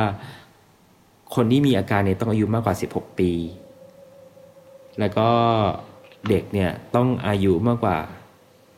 ต้องอายุมากกว่าเด็กคนที่ไปเขาไปปลื้มเนี่ยอายุมากกว่า5 ปีก็พูดง่ายๆคือคนที่จะเป็นฟีโดฟิเลียแล้วอายุน้อยที่สุดหมายถึงในกรณีที่คนเป็นอายุน้อยที่สุดก็คือ16ใช่เพราะฉะนั้นเด็กที่เป็นเหยื่อสำหรับเพโดฟิเลียที่อายุน้อยที่สุดก็จะอยู่ที่11เพราะมันต้องห่างกัน5 ปีขึ้นไปบอกฟิชเนี่ยถือว่าเป็นปรากฏการณ์ของคนที่มีอาการผิดปกติโดยอยู่ในคนเดียวมากกันขนาดนี้บอกเขาได้ถูกประหารในวันที่19 มกราคม ปี 1936หรือปี 2479ก่อนถูกประหารเนี่ยฟิชได้พูดว่าเอาจริงๆนะผมก็ไม่รู้ว่าทำไมผมถึงมาอยู่ตรงนี้ได้กูก็ไม่รู้เหมือนกันก็ หมายถึงว่าเขาไม่รู้ว่าเขามาอยู่จุดนี้ได้หมายถึงว่าเป็นบ้าหรือหมายถึงว่าโดนจับจนได้เป็นกรณีไหนหมายถึงว่าเขาไม่รู้เขาเป็นอันไหนเพราะถ้าบอกว่าแบบไม่รู้ว่าทำไมผมถึงมาอยู่ตรงนี้ได้ในกรณีที่ทำไมถึงถูกจับมาประหารได้แปลว่าเขาไม่สำนึกนะแต่ถ้าบอกว่าโอ๊ยไม่รู้ทำไมมาถึงจุดนี้ได้ที่มีความผิดปกติเยอะขนาดนี้ถ้าแปลแบบนี้จะกลายเป็นว่าอ๋อแปลว่าสำนึกนี่ออกปะก็เลยแอบอยากรู้ว่าตกลงมันสำนึกหรือมันไม่สำนึกวะหลังถูกประหารเนี่ยทนายของฟิชได้รับข้อความสุดท้ายจำนวนหลายหน้าที่ฟิชเนี่ยเขียนก่อนเข้าห้องประหารมีสื่อขอให้เปิดเผยเนื้อหาของจดหมายทนายปฏิเสธแล้วก็บอกว่าผมจะไม่เปิดเผยกับใครเพราะมันเป็นข้อความที่แย่ที่สุดตั้งแต่ที่ผมเคยอ่านมาในชีวิตนี้จบสำหรับเคส5ของอัลเบิร์ตฟิชหนักไหมหนักอยากรู้ว่าคนทางบ้านทำหน้าไงอยู่อะแล้วก็แอบอยากรู้ว่าเขากดพอสกันไหม แบบมีใครที่ฟังแบบตั้งแต่ต้นจนจบไหลๆไปได้ไหมหรือว่าต้องพอสอยู่เหมือนกันนั่นแหละก็จบไปแล้วนะสำหรับช่วงเนื้อเรื่องแล้วต่อไปก็เป็นสู่ช่วงที่แบบทุกคนรอคอยเกลียดฟีดแบ็กดีมากดีมากๆฟีดแบ็กดีมากๆตรงเนี้ยขิงใส่ซาวด์เอฟเฟกต์แบบนกนำนวลบินอยู่ริมทะเลได้ไหมอยากได้อย่างนั้นเลยสมมติว่าขิงทำไม่ได้เธอทำสิโอ้ยากไม่เอาโอเคขอต้อนรับเข้าสู่ช่วง Nat นางนวลคำแรกก็คืออย่างเมื่อกี้พี่แกงอ่านคำนี้ออกอากาศไปแล้วเนาะก็คือตอนที่เราพูดถึงเรื่องของที่คลิปที่ฟิชบอกว่ามีการคลิปเด็กอะไรเงี้ยทีเนี้ยในเรื่องเขาใช้คำว่า sexual mutilation ซึ่งการคลิปจริงๆแล้วมันมีประโยชน์กับทางการแพทย์เหมือนกันแต่ว่าการคลิปที่เราแบบถ้าเราเซิร์ชคำว่าคลิปเรามักจะเห็นเขาใช้คำหนึ่งคือคำว่า circumcise สะกด circumcise ซึ่งถ้าแปลคำนี้อย่างเป็นทางการมันก็จะแปลได้2แนวทางอยู่ดีก็คือ1 circumcise เนี่ยแปลว่าการคลิปหนังหุ้มออกส่วน2เนี่ยแปลว่าการตัดคริสตัลลิสหรือหนังหุ้มลึงหรือแคมช่องคลอดทิ้งเพื่อชำระจิตวิญญาณให้บริสุทธิ์เพราะฉะนั้นความหมายจริงๆมันเหมือนจะใกล้กันแต่มันไม่เหมือนกันซะทีเดียวเพราะว่าอย่างถ้าสมมติว่าเธอไปคลิปคืออายุเท่านี้ก็ยังคลิปได้นะเธอสามารถเดินเข้าไปในโรงพยาบาลแล้วบอกว่ามาคลิปซึ่งสิ่งที่เขาจะทำในโรงพยาบาลให้เธอก็คือเขาจะดึงปอกที่หุ้มมันขึ้นนึกออกไหมแล้วตรงที่พ้นคริสตัลลิสมาพ้นปลายกระปูเขาถึงจะตัดทิ้งแต่ถ้าเธอไปคลิปเพื่อชำระจิตวิญญาณอะไรเงี้ยคือเขาก็จะตัดปลายกระปูเธอออกไปด้วยนึกออกปะเหมือนก็จะมีความต้องการทางเพศหรืออะไรเงี้ยน้อยลงด้วยนั่นแหละแต่บางคนก็บอกว่าการคลิปทำให้อึดขึ้นนะเพราะว่าพอเราคลิปปุ๊บบางทีพอเรามีอารมณ์ปุ๊บไอ้ปลายกระปูมันก็จะพ้นหนังที่หุ้มออกมาง่ายขึ้นถูกป่ะเพราะว่าหนังมันถูกตัดออกไปทีเนี้ยมันก็หลายครั้งที่คือผู้ชายเป็นสิ่งมีชีวิตที่มีอารมณ์ง่ายนึกออกป่ะบางทีเราเดินขึ้น BTS อย่างเงี้ยเห็นผู้หญิงคนข้างหน้าอุ๊ยหลังเนียนก็แบบจู่มีอาการเนี้ยจู่ปริ่มออกมามีไหมไม่มี เราไม่รู้เราไม่มีจู่แต่ฟังมาสมมติว่าจริงแล้วกันเมื่อกี้คือบางทีมันจะมีกรณีเมื่อกี้อาจจะดูโรคจิตไปหน่อยกรณีอื่นแล้วกันทางบ้านเราส่งกรณีตัวอย่างมาว่าตัวเองเคยมีอารมณ์นอกบ้านเขาจะส่งให้เธอหรอ ใครจะส่งให้เธอนั่นแหละไม่รู้จะพูดไงดีแค่กดรีพลายทวีตของเราหรอแล้วบอกโอ้เห็นค่ะ ผมเห็นแบบหลังเนียนมากเลยครับโดเลยอันนี้พูดในแง่ของวิทยาศาสตร์หรือบางทีอาจจะเหมือนแบบหนีบขวดน้ำไว้แล้วมันเย็นจู่ก็เลยแบบแข็งขึ้นมาอะไรอย่างเงี้ยอันนั้นแหละแต่ว่าพอเราคลิปเสร็จจู่มันจะพ้นหนังออกมาง่ายนึกออกปะแล้วบางทีมันก็เสียดสีกับกางเกงในหรือกางเกงเวลาเดินอะไรเงี้ย มันก็เลยจะทำให้หัวปูด้านโอ้ตายเขาก็เลยบางคนเขาก็เลยเชื่อว่าคนที่คลิปมาจะอึดขึ้นนั่นแหละอาจจะเห็นได้ว่าแบบ นอกจากการทำทางการแพทย์เนี่ยมันก็มีความเชื่อเกี่ยวกับศาสนาความงมงายต่างๆเนี่ยเข้ามาเกี่ยวข้องซึ่งแบบบางอย่างมันก็เกิดจากกุศโลบายที่จะทำให้เกิดการกระจายคำสอนได้ง่ายขึ้นแหละเพราะว่าจริงๆการคลิปมันก็ทำให้แบบปู่สะอาดขึ้นดูแลง่ายขึ้นอะไรเงี้ยเดี๋ยวเราค่อยพูดถึงประโยชน์จริงๆของมันก่อนแต่ว่าไอ้กุศโลบายต่างๆเนี่ยถ้าสมมติว่าแบบเราตีความผิดอะแล้วเราดันเชื่ออย่างสุดโต่งเนี่ยมันก็อาจนำไปสู่ความชิบหายได้เหมือนกันเช่นกุศโลบายเรื่องห้ามตัดเล็บตอนกลางคืนเพราะว่าสมัยก่อนอ่ะมันไม่มีแสงไฟเพียงพอใช่ปะถ้าเราตัดเล็บตอนกลางคืนอ่ะก็อาจจะทำให้เกิดอุบัติเหตุได้เช่นแบบตัดเข้าเนื้อเพื่อนวิ่งชนหรือว่าไม่เห็นว่ากรรไกรที่จะเอามาตัดอ่ะมันขึ้นสนิมแล้วนะอะไรเงี้ยเพราะว่ามันมืดไงแต่ว่าถ้ามาปัจจุบันเนี้ยแล้วเราก็ดันเชื่ออย่างสุดโต่งว่าเชี่ยตัดเล็บตอนกลางคืนไม่ได้นะเว้ยเดี๋ยวเห็นผีแต่กลางวันน่ะเราก็ดันไม่มีเวลาว่างเราก็เลยเอากรรไกรตัดเล็บไปตัดระหว่างขับรถไปทำงานสุดท้ายแล้วมันก็คือกุศโลบายที่สร้างมาว่าอย่าตัดเล็บตอนกลางคืนนะเพราะเดี๋ยวเกิดอุบัติเหตุเงี้ยแต่เราเอากรรไกรตัดเล็บไปตัดระหว่างขับรถอ่ะมันก็อาจเกิดอุบัติเหตุอยู่ดีทั้งกับตัวเองก็คือตัดเข้าเนื้ออะไรเงี้ยหรือว่าขับรถเฉี่ยวชนไม่ต่างจากการขับรถตอนเล่นมือถืออะไรเงี้ยเพราะฉะนั้นเวลาไม่ว่าแบบมีกุศโลบายใดๆก็ตามก็ควรเชื่ออย่างมีสตินะคะการเล่นมือถือตอนขับรถสิไม่ใช่ขับรถตอนเล่นมือถือ นั่นแหละสุดท้ายเอาคำมันเหมือนกันไม่เป็นไรหรอกทีนี้เรามาพูดถึงแนวทางที่ถูกต้องกันก่อนก็คือการคลิปที่ถูกต้องเนี่ยจะต้องทำตั้งแต่หลังเกิด1-2 วันแรกก็คือเด็กคลอดออกมา1-2 วันน่ะให้ทำเลยหมายถึงทำที่ตัวเด็กนะไม่ใช่ทำที่ตัวแม่เนี่ยทำที่หมอมั้งเธอ คลิปเลยหมอไม่คลิปตัวเองเดี๋ยวไม่เข้าใจไงต้องให้หมอคลิปหรอได้เลยหมอเดินไปคลิปตัวเองการคลิปตั้งแต่1-2 วันแรกเนี่ยจะได้ผลดีที่สุดทั้งในแง่ของขั้นตอนแล้วก็ในแง่ของความเสี่ยงต่างๆแต่ถ้าเป็นชาวยิวเนี่ยเขาจะมีข้อกำหนดไว้เลยว่าเด็กผู้ชายทุกคนที่คลอดอ่ะจะต้องคลิปโดยนับไป8 วันหลังจากวันที่คลอดทำไมอ่ะไม่รู้เป็นความเชื่อเขาต้อง8 วัน8เป็นเลขมงคลมั้งโอเคนี่ก็ไม่เถียงเลยว่า8มันมงคลของชาวจีนไม่เถียง รู้อยู่แต่ไม่เถียงนั่นแหละเขาก็จะปล่อยให้คนฟังมาแขวะเธอเราโดนเรื่องผิดบ่อยมากเลยค่ะเหมือนจะมีสาระแต่ก็พูดผิดทั้งหมดนั่นแหละก็คือหลังจากคลอดไปแล้ว8 วันถึงจะทำอะไรเงี้ยซึ่งอย่างที่เล่าให้ฟังนั่นแหละขั้นตอนการทำไม่ว่าจะเป็นในเด็กหรือผู้ใหญ่ก็คือเหมือนกันก็คือเขาจะดึงหนังรอบๆของปูที่มันรูดขึ้นลงได้อย่างเงี้ยให้มันรูดเกินสุดออกมาจากตัวปูเลยแล้วก็ตัดส่วนที่เกินทิ้งทีเนี้ยในเด็กมันเล็กมากใช่ไหมมันไม่ต้องเย็บหรืออะไรเลยแค่ตัดมันทิ้งไปแผลจะหายสนิทเองได้ภายใน 5-7 วันซึ่งการทำในเด็กแรกเกิดจะใช้เวลาไม่เกิน10 นาทีแต่การทำในคนที่โตแล้วจะกินเวลาอย่างน้อย1 ชั่วโมงก็เจ็บ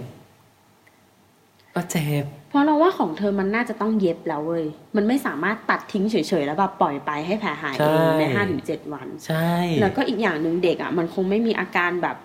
ปูแข็งแล้วตึงแล้วแบบเสี่ยงต่อการแบบมันรู้หรือยังว่าเจ็บคืออะไรไอ้เด็กที่มันเกิดออกมารู้สิแต่หมายถึงว่าบางทีเวลาปูเธอมันขยายอย่างเงี้ยมันก็อาจจะดึงให้แผลที่ถูกเย็บหรืออะไรเงี้ยมันตึงหรือมันอักเสบหรือฉี่หรือแบบอะไรเงี้ยแล้วแบบสกปรกนึกออกปะคนนี่ฟังตอนนี้แล้วแบบเสียวมากเลย เสียวกว่าเรื่องตัดเล็บไหมคนฟังนี่แบบเสียวกว่าเรื่องเล็บขบไหมนั่นแหละก็เหมือนแบบในคนที่เป็นผู้ใหญ่แล้วมันเสี่ยงสกปรกกว่าอะไรเงี้ยแต่ในเด็กก็คือทำ1-2 วันแรกจบเลยเรามาพูดถึงข้อดีของการคลิปดีกว่าเผื่อใครฟังแล้วแบบเฮ้ยสนใจอะไรเงี้ย ตรงเนี้ยจะแบบช่วยแบบโน้มน้าวมากขึ้นว่าแบบไปคลิปกันเถอะใครไปนี่มารีพายได้ไหมรีวิวรีวิวถ้าใครไปเพราะตอนนี้แผลผมหายเร็วมากเลยครับ4 วันก็แห้งแล้วอะไรเงี้ยข้อดีของการคลิปเนี่ยจริงๆก็ยังเป็นที่ถกเถียงกันอยู่แต่ว่าคือข้อดีมันมากพอกับความเสี่ยงคือความเสี่ยงมันไม่ได้เยอะขนาดนั้นนะยิ่งพูดถึงในเด็กความเสี่ยงมันน้อยมากทำถูกวิธีการจะแบบติดเชื้อหรือเสียเลือดคือน้อยมากถ้าคุณทำในโรงพยาบาลอย่างถูกวิธีเพราะฉะนั้นข้อดีเนี่ย มันชนะความเสี่ยงแต่ข้อดีอ่ะมันยังไม่มากพอที่จะเอามาบังคับให้เด็กทั้งโลกเลยอะที่ต่อไปนี้เกิดมาแล้วมีปู่ว่าต้องทำมันไม่ได้เยอะขนาดนั้นทำไมมันก็เลยยังเป็นเรื่องของความสมัครใจอยู่ดีที่แบบพ่อแม่จะเป็นคนเลือกให้ลูกว่าแบบฉันจะคลิปดีหรือไม่คลิปดีอะไรเงี้ยเพราะว่าถ้าคลิปไปแล้วมันแก้ไขไม่ได้ก็คือคลิปแล้วคลิปเลยถ้าแบบคุณดันเป็นเด็กคนที่ทำอ่ะแล้วเกิดมาหัวปู่ด้านในความรู้สึกทางเพศน้อยอย่างเงี้ยก็เป็นความสวยนึกออกปะนั่นแหละอ่ะแล้วก็ส่วนการคลิปในผู้ใหญ่อ่ะมักถูกแนะนำให้ทำเพราะปัญหาบางอย่างมากกว่าเพราะว่ามันผู้ใหญ่สกปรกมันเลยมันเลยจุดที่ทำง่ายมาแล้วไงพอต้องคิดว่าเฮ้ยมันจะเสี่ยงติดเชื้อไหมอะไรไหมคือความเสี่ยงมันเยอะกว่าที่จะทำกับเด็กมันก็เลยจะมักจะทำอ่ะเพื่อแก้ปัญหาเพราะฉะนั้นถ้าแบบคุณโตแล้วแต่คุณอยู่เฉยๆอยากทำอ่ะหมอก็อาจจะไม่ได้แนะนำมากเพราะว่าหมอก็ไม่อยากแบกรับความเสี่ยงว่าแบบรู้ได้ไงว่าผ่าให้วันนี้แล้วแกกลับบ้านไปทำอะไรแอบไปแบบพอแผลเริ่มแห้งแอบไปชักว่าวหรือเปล่าอะไรอย่างเงี้ยอาจจะแบบปริขึ้นมาอีกอะไรเงี้ยนั่นแหละก็คือบางคนน่ะเขาโตขึ้นมาแล้วเขามีปัญหาว่าหนังหุ้มไม่เปิดพอแบบปู่มันพองอ่ะมันก็จะเจ็บไงเพราะว่ามันออกมาจากรูไม่ได้อะไรเงี้ยแล้วก็แบบหรือคนที่ปู่ติดเชื้อบางอย่างแบบพวกแบบเรื้อรังไม่ยอมหายอะไรเงี้ยแบบอับอะไรเงี้ยนั่นแหละแล้วก็ประโยชน์ของการคลิปเนี่ยได้แก่ลดความเสี่ยงในการติดเชื้อทางเดินปัสสาวะครับลดความเสี่ยงของโรคติดต่อทางเพศสัมพันธ์ที่เกิดกับตัวฝ่ายชายแล้วก็ป้องกันมะเร็งปากมดลูกและลดความเสี่ยงต่อการเป็นมะเร็งปากมดลูกในฝ่ายหญิงที่มีเพศสัมพันธ์กับคนที่คลิปแล้วโดยที่ผู้หญิงไม่ต้องคลิปนะแต่ว่าหมายถึงว่าผู้ชายที่คลิปอ่ะเขาจะมีความเสี่ยงไปให้ผู้หญิงอ่ะน้อยแล้วก็การอักเสบของปลายองคชาตอันนี้ก็จะไม่เป็นเหมือนกันหรือที่เรียกว่าบาลันนิติสป้องกันการดึงหนังหุ้มปลายลึงหรือการไม่สามารถคืนหนังหุ้มปลายลึงไปยังตำแหน่งเดิมได้รวมถึงลดการก่อตัวของขี้เปียกหรือสเมกมาSMEGMA อันนี้ก็ not safe for work ไม่ต้องเสิร์ชซึ่งเราอะพยายามหาคำสุภาพของคำนี้เพราะเรารู้สึกว่าคำว่าขี้เปียกมันคือคำไม่สุภาพอุจจาระแฉะเราก็เลยได้มาเป็นคำว่าเซลล์เยื่อบุที่หลุดลอกไขมันผิวหนังและความชื้นรวมตัวกันเกิดขึ้นทั้งในอวัยวะสืบพันธุ์สัตว์เลี้ยงลูกด้วยนมเพศเมียและเพศผู้ก็เลยมีความรู้ใหม่ขึ้นมาว่าขี้เปียกเป็นในผู้หญิงได้ด้วย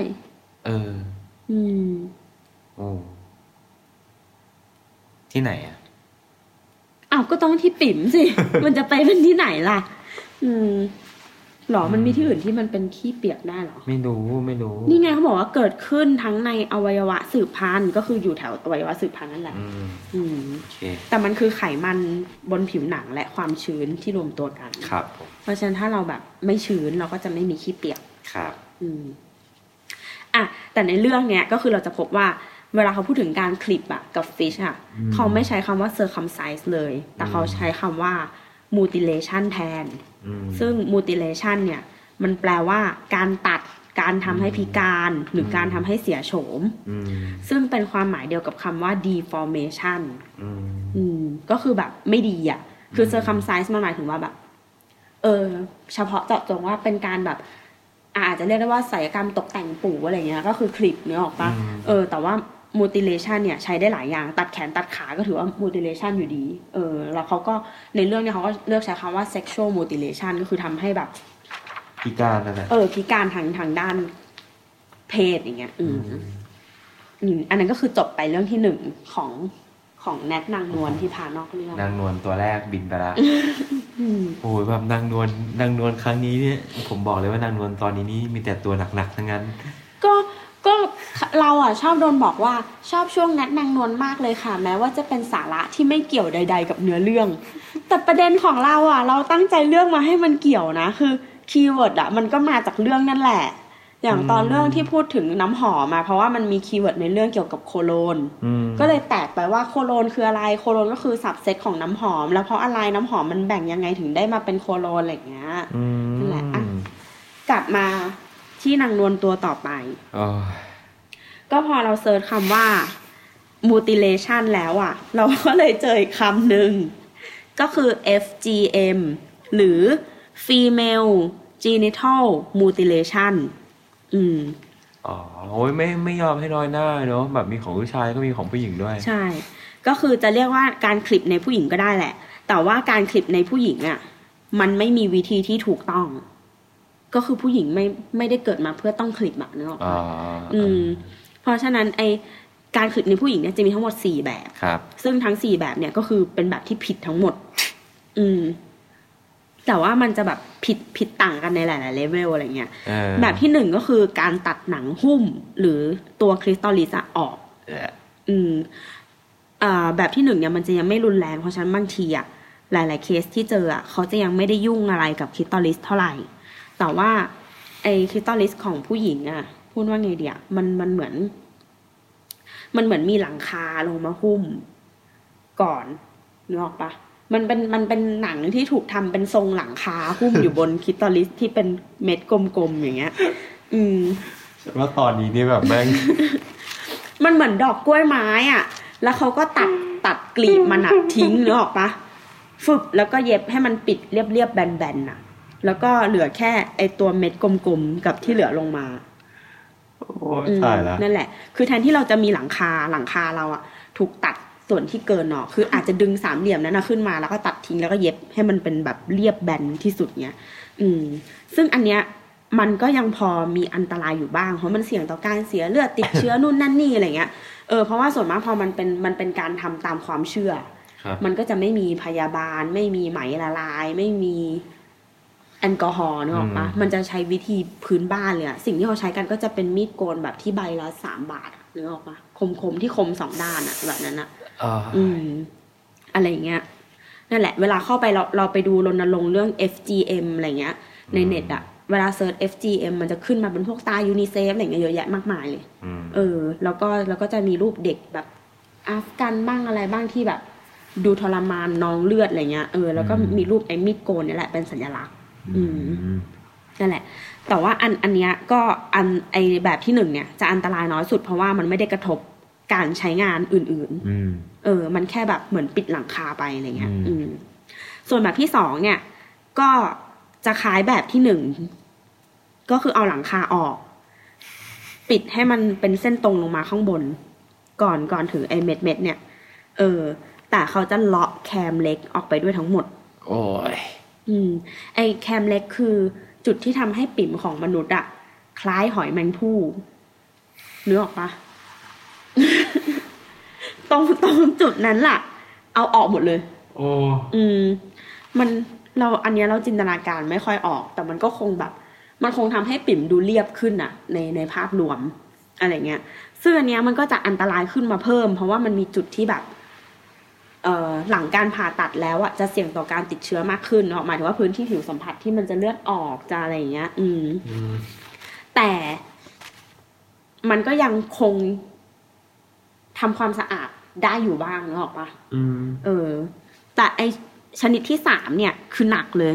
เพราะว่าชนิดที่3เนี่ยมีการทั้งตัดทั้งแคมนอกแล้วก็แคมในออกแล้วก็เย็บตั้งแต่หลังคาลงมาปิดไปหมดเลยคือรวบทั้งแคมในแคมนอกอ่ะปิดไปด้วยกันทำยังไงก็ได้ให้ปิ่มมันแคบที่สุดอ่ะแล้วก็เรียบที่สุดนึกออกปะแล้วคือรูปิ่มอ่ะมันดันอยู่แบบยังไงดีวะคือบนสุดอ่ะคือคลิตอริสใช่ไหมของปิ่มไม่ต้องอธิบายมากหรอกคือสมมติว่าเราเอาผู้หญิง1 คนมานอนหงายอ่ะอันบนสุดที่เป็นเม็ดกลมๆอ่ะมันคือคลิตอริสใช่ไหมแล้วเราอันล่างสุดอ่ะที่เป็นรูอ่ะก็คือรูปิ่มถูกปะแต่ว่าตรงกลางระหว่างรูปิ่มกับคลิตอริสอ่ะมันมีรูฉี่อยู่เว้ยซึ่งไอแบบที่3เนี่ยเขาเย็บปิดไปทั้งหมดอ่ะแล้วเหลือแต่รูปิ่มมันก็เลยปิดรูฉี่ไปด้วยทำไงอ่ะก็ไม่มีอ่ะแล้วฉี่อ่ะคือเหมือนปิดเพื่อหุ้มคือมันเป็นการดึงหนังเข้ามาปิดเหมือนเราดึงประตูตู้เสื้อผ้า2อันซ้ายขวามาปิดอ่ะเหมือนรูดซิปแต่ว่าไอ้ข้างในอ่ะ มันก็ไม่ได้ปิดสนิทไงมันฉี่ก็อ่อนไหลมาตามรูใช่แต่ว่าคือมันไม่สามารถล้วงเข้าไปเช็ดดูได้แล้วอ่ะเพราะฉะนั้นคนที่ผ่านการทำชนิดเนี้ยมันต้องติดเชื้อแน่นอนขึ้นอยู่กับว่าเร็วหรือช้าแล้วเชื้ออะไรแบบลาหรือว่าอื่นๆหรือโปรโตซัวหรืออะไรเงี้ยเดี๋ยวคือแบบคือซวยอ่ะคือถ้ามึงทำมันเนี่ยชีวิตมีปัญหาแล้วแน่นอนอะไรเงี้ยแล้วก็คิดว่าอันนี้หนักแล้วใช่ไหมมันมี type 4 type 4ก็คือมีอย่างอื่นอ่ะเข้ามาเกี่ยวข้องด้วย เช่นการเย็บที่แบบที่ไม่ได้ไปเป็นการเย็บเพื่อหยุดเลือดอ่ะแต่เย็บให้รู้ว่าเย็บอ่ะเย็บให้มันเห็นว่าเป็นรอยปิดตายอะไรเงี้ยหรือบางทีก็คือเอาแบบลัทธิไหนเป็นมากก็จะมีการเจาะการแขวนการใส่ห่วงเข้าไปเหมือนเป็นการล็อกปิ่มอะไรเงี้ยคือรูอ่ะเท่ากับ type 3แหละเพราะมันไม่มีรูเนี้ยไม่ได้แต่ว่าเขาก็จะใส่ห่วงใส่แบบเหมือนเย็บแบบเหมือนเอาแม็กเย็บอะนึกออกปะอะไรเงี้ยให้รู้ว่าปิดนั่นแหละซึ่งการคลิปในผู้หญิงก็อย่างที่บอกก็คือมันไม่มีข้อดีเลยส่วนข้อเสียที่อาจเกิดขึ้นระหว่างทำหรือหลังทำเนี่ยก็ได้แก่การหรือหลังทำทันทีก็คือการเสียเลือดหรือว่าการช็อกจากระดับความเจ็บ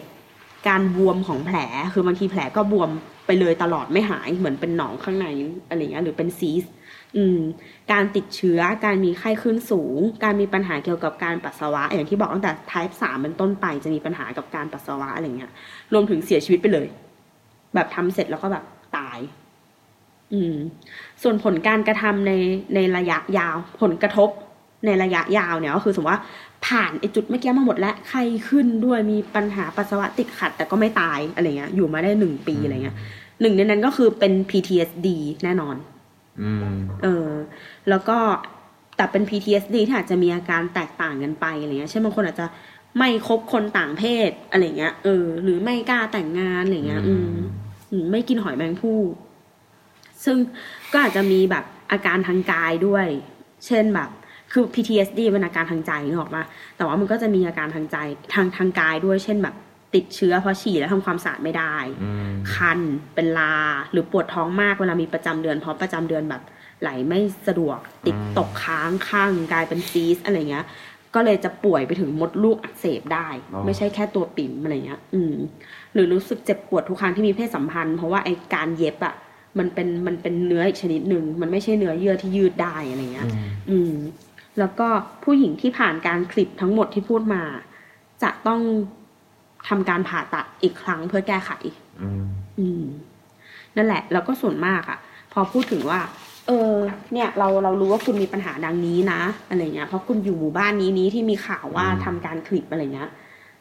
เราก็เลยเหมือน UN หรือ UNICEF อะไรเงี้ยก็จะเข้าไปออฟเฟอร์ว่าเราจะไปแก้ไขให้คุณโดยการพาคุณไปผ่าตัดแก้แต่อย่างที่บอกว่าทุกคนที่ผ่านมาจะมี PTSD เขาก็เลยมักจะปฏิเสธว่าแบบไม่เอาแล้วเพราะไม่อยากโดนผ่าอีกไม่อยากโดนยุ่งกับตรงนั้นอีกอะไรเงี้ย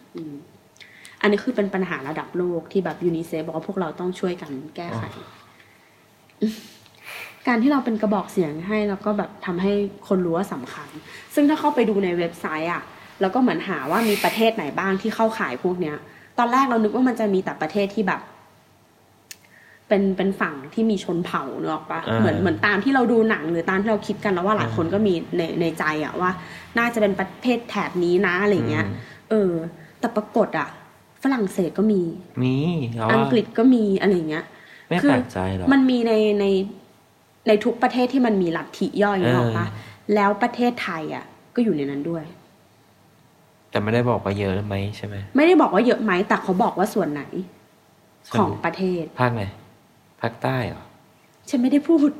ทำไมอ่ะไม่รู้ก็เดี๋ยวมันมีคอนฟลิกต์กันคอนฟลิกต์อะไรก็แค่รับรู้ไว้ว่าในประเทศไทยก็มีนะเขาพูดว่าเหมือนแบบมันอยู่โซนแล้วก็เกี่ยวข้องกับเรื่องแบบนั่นแหละใบแค่นี้พอดิฉันไม่อยากมีปัญหากับใครทั้งสิ้นอ่ะจบเหนื่อยอ่ะตอนนี้เหนื่อยมากเลยอ่ะคนทางบ้านจะสาบส่งเราไหมอ่ะคนทางบ้านแบบอะไรวะมึงคุยเรื่องอะไรกันวะเนี่ยไม่แต่ว่าเราไม่ได้พูดเป็นแบบทะลึ่งหรือลามกไงเราก็แบบ เป็นความรู้อย่างเงี้ย หรือบางทีถ้าบางคนแบบฟังแล้วอาจจะรู้สึกว่าอย่างน้อยก็แบบจริงๆมันก็เป็นความโชคดีเนาะที่แบบทุกวันนี้เราเกิดมาอยู่ในครอบครัวแบบนี้สังคมแบบนี้ที่ไม่เจอคนอย่างฟิชไม่เจอคนอย่างอะไรเงี้ยไม่ถูกกระทำอะไรต่อเลยนกตัวสุดท้ายแล้วค่ะเพราะว่าพี่แกงง่วงต่อเลยอันเนี้ยก็คืออันเนี้ยเราพูดกันถึงเรื่องของเหยื่อคนหนึ่งที่ฟิชไปเจอที่เขาทุพพลภาพแล้วก็ที่ไปตัดอวัยวะเพศเขาครึ่งนึงแล้วเอาวัสลีนโปะเราก็เลยจะมาพูดถึงวัสลีนกันเริ่มเข้าช่วงบิวตี้บล็อกเกอร์แล้วไงเธอวัสลีนแล้วสดชื่นเร็วเอาเลยวัสลีนเนี่ยจริงๆวัสลีนเป็นชื่อยี่ห้อเดี๋ยวก่อนขอแบบดิสเคมไว้หน่อยไม่ต้องพูดอะไรดิสเครดิตมากนะไม่ได้ดิสเครดิตตอนที่แล้วเราพลาดโจมาโลนไปเลยนะรู้ไหม เขาจะเข้ารายการเราอยู่แล้ว เธอไปติว่าขวดเขาแย่เราไม่ได้บอกว่าขวดเขาแย่นะบอกว่าขวดเขาเหมือนเซียงเพียวอิ้วเนี่ยไม่มีใครกล้าเข้ามาเลยเซียงเพียวอิ้วก็เข้าสิว่าตัวเองดาวิดอฟก็ไม่เข้าแล้วเซียงเพียวอิ้วก็เข้าสิว่าฉันเป็นยาดมระดับโลกที่ขวดเหมือนน้ำหอมไฮเอ็นนี่ดาวิดอฟเขาไม่เข้านะเขาบอกว่าเขาได้ยินเธอพูดถึงโจมาโลนเขาไม่เข้าละพูดดีๆวาสลีนครั้งนี้พูดดีๆวาสลีนเนี่ยเป็นชื่อยี่ห้อแต่ว่าวาสลีนสารที่วาสลีนวัตถุที่เราเอาไปที่เราเรียกว่าวาสลีนจริงๆแล้วมันคือปิโตรเลียมเจลลี่เหมือนที่เราเรียกเครื่องซีล็อกแต่จริงๆมันคือเครื่องถ่ายเอกสารนึกออกปะแต่ซีล็อกเป็นชื่อยี่ห้ออะไรเงี้ยพูดเหมือนตอนนึงเลยจำไม่ได้ว่าตอนไหนเหรอ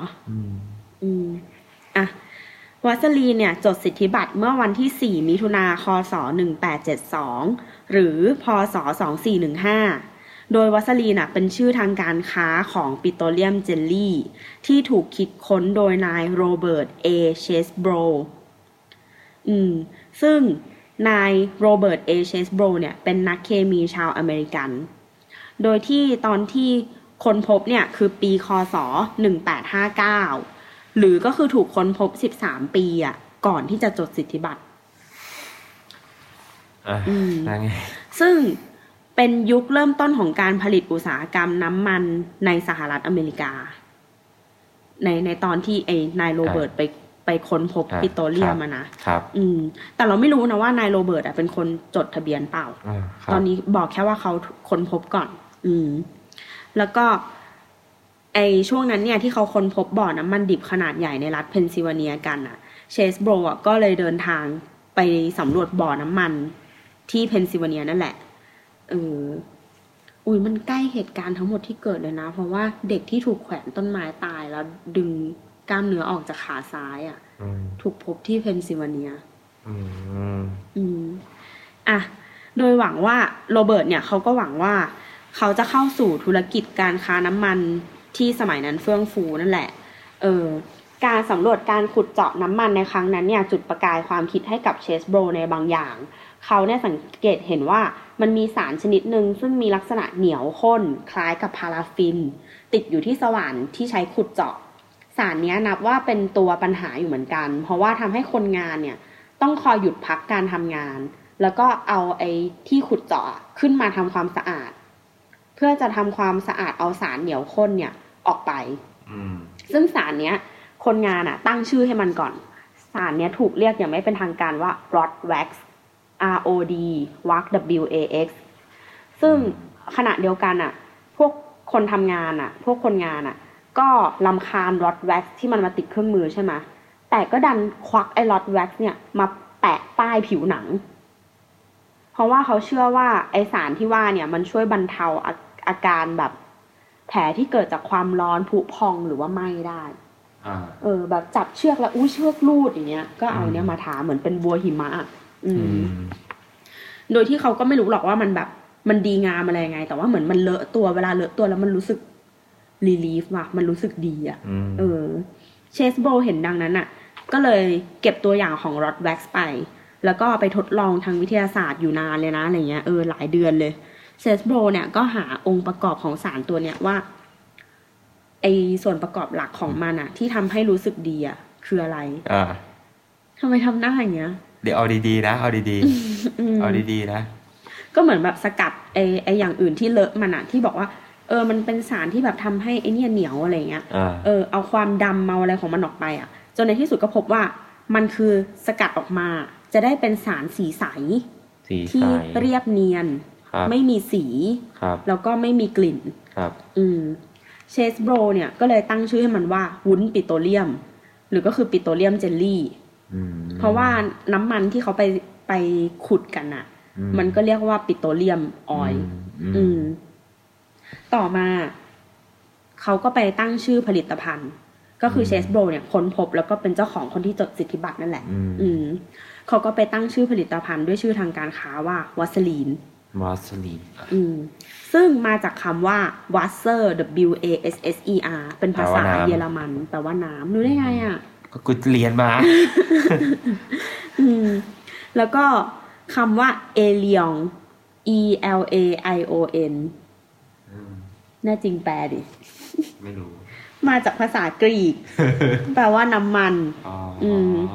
ซึ่งมันก็คือเหมือนวัตถุที่แบบฉันไม่รู้อ่ะมันมีลักษณะแบบใสๆเหมือนน้ำอ่ะแต่มันก็ลื่นๆด้วยเหมือนน้ำมันก็เลยให้มันเป็นชื่อผสมไปเลยระหว่างน้ำกับน้ำมันเนี่ยเชสโบรเนี่ยตอนแรกเลยได้ทำการตลาดโดยการนำวัสลีนใส่กระปุกแล้วก็ไปแจกจ่ายให้กับคนในนิวยอร์กต่างๆเพื่อทดลองให้ใช้ทาแผลก็เหมือนขายบูหิมะจริงๆแต่ว่ากลุ่มแม่บ้านที่ได้รับวัสลีนตัวอย่างในกระปุกเนี่ยกลับเอาไปใช้เป็นประโยชน์อื่นเช่นเอามาแบบป้ายคาบคอเสื้ออะไรเงี้ยลดรอยคาบบนเสื้อผ้าแล้วก็คาบด่างบนพวกของเครื่องไม้แกะสลักอะไรเงี้ยทำให้วัสลีนกลายเป็นผลิตภัณฑ์ที่นิยมในหมู่แม่บ้านหลายครัวเรือนแล้วก็ปัจจุบันเนี้ยก็คือได้ขยายความนิยมไปยังทั่วโลกแล้วก็ทุกเชื้อชาติแล้วอันนี้ก็คือจบเรื่องประวัติของการค้นพบวัสลีน แล้วก็มีฟันแฟกต์อย่างนึงก็คือในพลโรเบิร์ตแพรรี่หรือคอมมานเดอร์โรเบิร์ตแพรรี่เนี่ยผู้เดินทางไปยังขั้วโลกเหนือได้สำเร็จเป็นคนแรกของโลกตอนที่เขาเดินทางไปเขาได้นำวัสลีนติดตัวไปด้วยเพื่อใช้เป็นสารป้องกันผิวต่างๆเพราะมันทาได้ทั้งตัวเลยทาหน้าทาผมทาปากก็ได้อะไรเงี้ยแล้วก็ด้วยที่เขาเลือกวัสลีนเพราะว่าคุณสมบัติของวัสลีนไม่แข็งตัวแม้อยู่ในอุณหภูมิที่เย็นจัดแล้วก็นอกจากนั้นเนี่ยวัสลีนโด่งดังในช่วงสงครามโลกครั้งที่2ก็คือหลายคนจะพกทหารอะไรเงี้ยจะพกตลับวัสลีนไปด้วยแล้ววัสลีนเนี่ยก็ถูกใช้ในการโปะแผลเพื่อมีผลทางด้านการต่อต้านแบคทีเรียแล้วก็ในวงการอื่นๆก็มีการใช้วัสลีนด้วยเช่นวงการทำเล็บเขาก็จะเอาวัสลีนเนี่ยมาทาพวกแบบหนังตายหรือจมูกเล็บเนี่ยที่มันอาจจะแบบด้านให้อ่อนตัวก่อนที่จะขัดหรือว่าตัดเล็มออกอะไรเงี้ยแล้วก็บางครั้งเขาจะเอามาทาตรงผิวหนังข้างๆขอบเล็บก่อนแล้วพอเขาทาเล็บแล้วสีที่มันทาเกินออกจากเล็บไปเลอะนิ้วมันจะเช็ดออกง่ายแล้วก็ใช้กับพวกเครื่องหนังก็ได้ก็คือเอามาทากระเป๋าตังค์หรืออะไรเงี้ยมันจะทำให้แบบกันแตกแล้วก็ถ้าเอาไปทาไม้ก็จะกันสีซีดนอกจากนั้นวัสลีนก็เป็นที่นิยมในวงการสักเพราะว่าถ้าสวทาในบริเวณที่จะสักก่อนที่จะลงสีพอเราเอาเข็มจิ้มลงสีเสร็จเราก็จะเช็ดสีที่เกินที่อยู่บนผิวที่ถูกเคลือบด้วยวัสลีนหลุดออกได้ง่ายแล้วนอกจากนั้นเขาก็ยังเชื่อว่ามันสามารถกันการติดเชื้อแบคทีเรียในบริเวณที่มีแผลเปิดจากการสักได้ด้วยแต่ว่าความเชื่อที่ผิดก็คือบางคนใช้วัสลีนเพื่อเป็นการหล่อลื่นส่วนลับเพราะว่ามันไม่แห้งเหมือนสารหล่อลื่นที่ใช้น้ำเป็นหลักเพราะว่าวัสลีนมันเป็นออยล์ไอ้น้ำมันก็จะไม่ได้ระเหยแห้งออกไปอะไรเงี้ยแต่อย่างไรก็ตามไม่แนะนำให้ใช้เพราะว่าวัสลีนไม่สามารถใช้กับถุงยางอนามัยที่มีลาเท็กซ์เป็นส่วนประกอบได้เพราะว่ายางมันจะละลายในน้ำมันทีเนี้ยถ้าสมมติเราเอาวัสลีนมาทาแล้วเรามีเพศสัมพันธ์โดยการใส่ถุงยางวัสลีนอาจทำให้ถุงยางที่มีส่วนประกอบของลาเท็กซ์เนี่ยบางลงแล้วก็แตกง่ายนอกจากนี้ยังไม่แนะนำให้ใช้กับการมีเพศสัมพันธ์ทางช่องคลอดเพราะว่าอาจเพิ่มความเสี่ยงที่จะติดเชื้อจากยีสต์แล้วก็เชื้อแบคทีเรียในปิ่มแล้วก็ข้อสุดท้ายข้อนี้ยังไม่คอนเฟิร์มแต่ว่ามีหลายเสียง ที่เราเซิร์ชไปแล้วเจออ่ะว่าแม้ว่าตัววัสลีนเองอ่ะมันไม่ได้มีส่วนประกอบใดๆที่ทำให้หายเป็นสิวคือมันไม่มีซิงค์หรือซาลิไซลิกอะไรเงี้ยแต่เนื่องจากวัสลีนอ่ะเป็นสารที่ช่วยรักษาความชุ่มชื้นได้เป็นอย่างดีมากแล้วก็ช่วยยับยั้งการก่อตัวของแบคทีเรียบางชนิดด้วยสำหรับบางคนเนี่ยการนำวัสลีนไปทาหน้าหรือแต้มสิวอ่ะก็เลยจะทำให้สิวหายไวขึ้นสำหรับบางคนนะใช่เพราะว่าพอแบบสิวบางอันอ่ะมันแตกหรือมันเป็นแผลอ่ะการที่แผลมันชุ่มชื้นอะไรเงี้ยมันก็เลยไม่อักเสบแต่เขาบอกว่าอย่างไรก็ตามอ่ะไม่ว่าคุณจะทาหรือสมมติว่าตัดสินใจที่จะทาอาจจะหน้าไม่มีสิวแต่ฉันทาเพื่อเกิดความชุ่มชื้นเพราะว่าวัสลีนจริงมันก็ทาหน้าได้แต่ห้ามทาตอนกลางวันหรือตอนออกไปนอกบ้านเพราะว่าวัสลีนอ่ะมันจะดักจับฝุ่นให้มาติดที่หน้านั่นแหละจบแล้วโอ้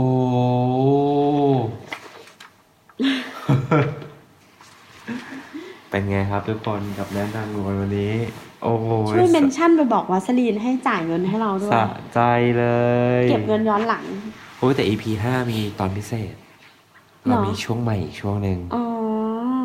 ช่วงของขิงนั่นก็คือช่วงของขิงทำไมทำเหมือนเป็นช่วงผีเลยไม่ผีสิของขิงคือขิงจะเอาของมาขิงคนอื่นว่าขิงไปแบบอ่านอะไรมาคือขิงเนี่ยเป็นแฟนตัวยงเกี่ยวกับเรื่องราวฆาตกรรมเลยอะก็เลยเหมือนว่าเดี๋ยวเขาคงจะมาดิสคัสอะไรเกี่ยวกับตัวหนังหรือหนังสือที่เขาได้อ่านมาแหละกับคนแล้วเผื่อใครอยากจะไปตามใครอยากจะไปอ่านก็มาคุยกับขิงได้นะครับก็ขิงจะมาพูดคนเดียวเลยใช่นั่นแหละเอ้ยเป็นไงบ้างเหนื่อยไหมตอนนี้อันนี้คือพูดกับเราหรือพูดกับเธอพูดกับเธอพูดกับเธอแหละพูดกับเธอก็เหนื่อยปวดไหล่ไม่สบาย แต่พอจัดมาถึงระยะนึงก็ไม่ได้รู้สึกว่ามันเกร็งแล้วอะอ๋ออยากพูดอะไรก็พูดแล้วฮะไม่เราก็ไม่เวลาเขาบอกกันว่าอันนี้น่ากลัวหรืออะไรเงี้ยเราไม่กลัวเท่าที่เขากลัวเนอะป่ะโอ้เก่งจังเลยอาจจะเพราะว่าพอหาข้อมูลเยอะๆทำไปเรื่อยมันรู้สึกเหมือนทำงานอะก็เลยไม่กลัวมั้งสำหรับตอนนี้ถ้าใครคิดเห็นยังไงหรือว่าอยากจะแบบให้โทรรายการไปทางไหนก็อย่าลืมคอนแทคพวกเราได้นะครับใน Twitter ที่ @deadandberries นะครับหรือว่า hashtag ที่อบรเหมือนเดิมเรายังอ่านทุกอันแหละ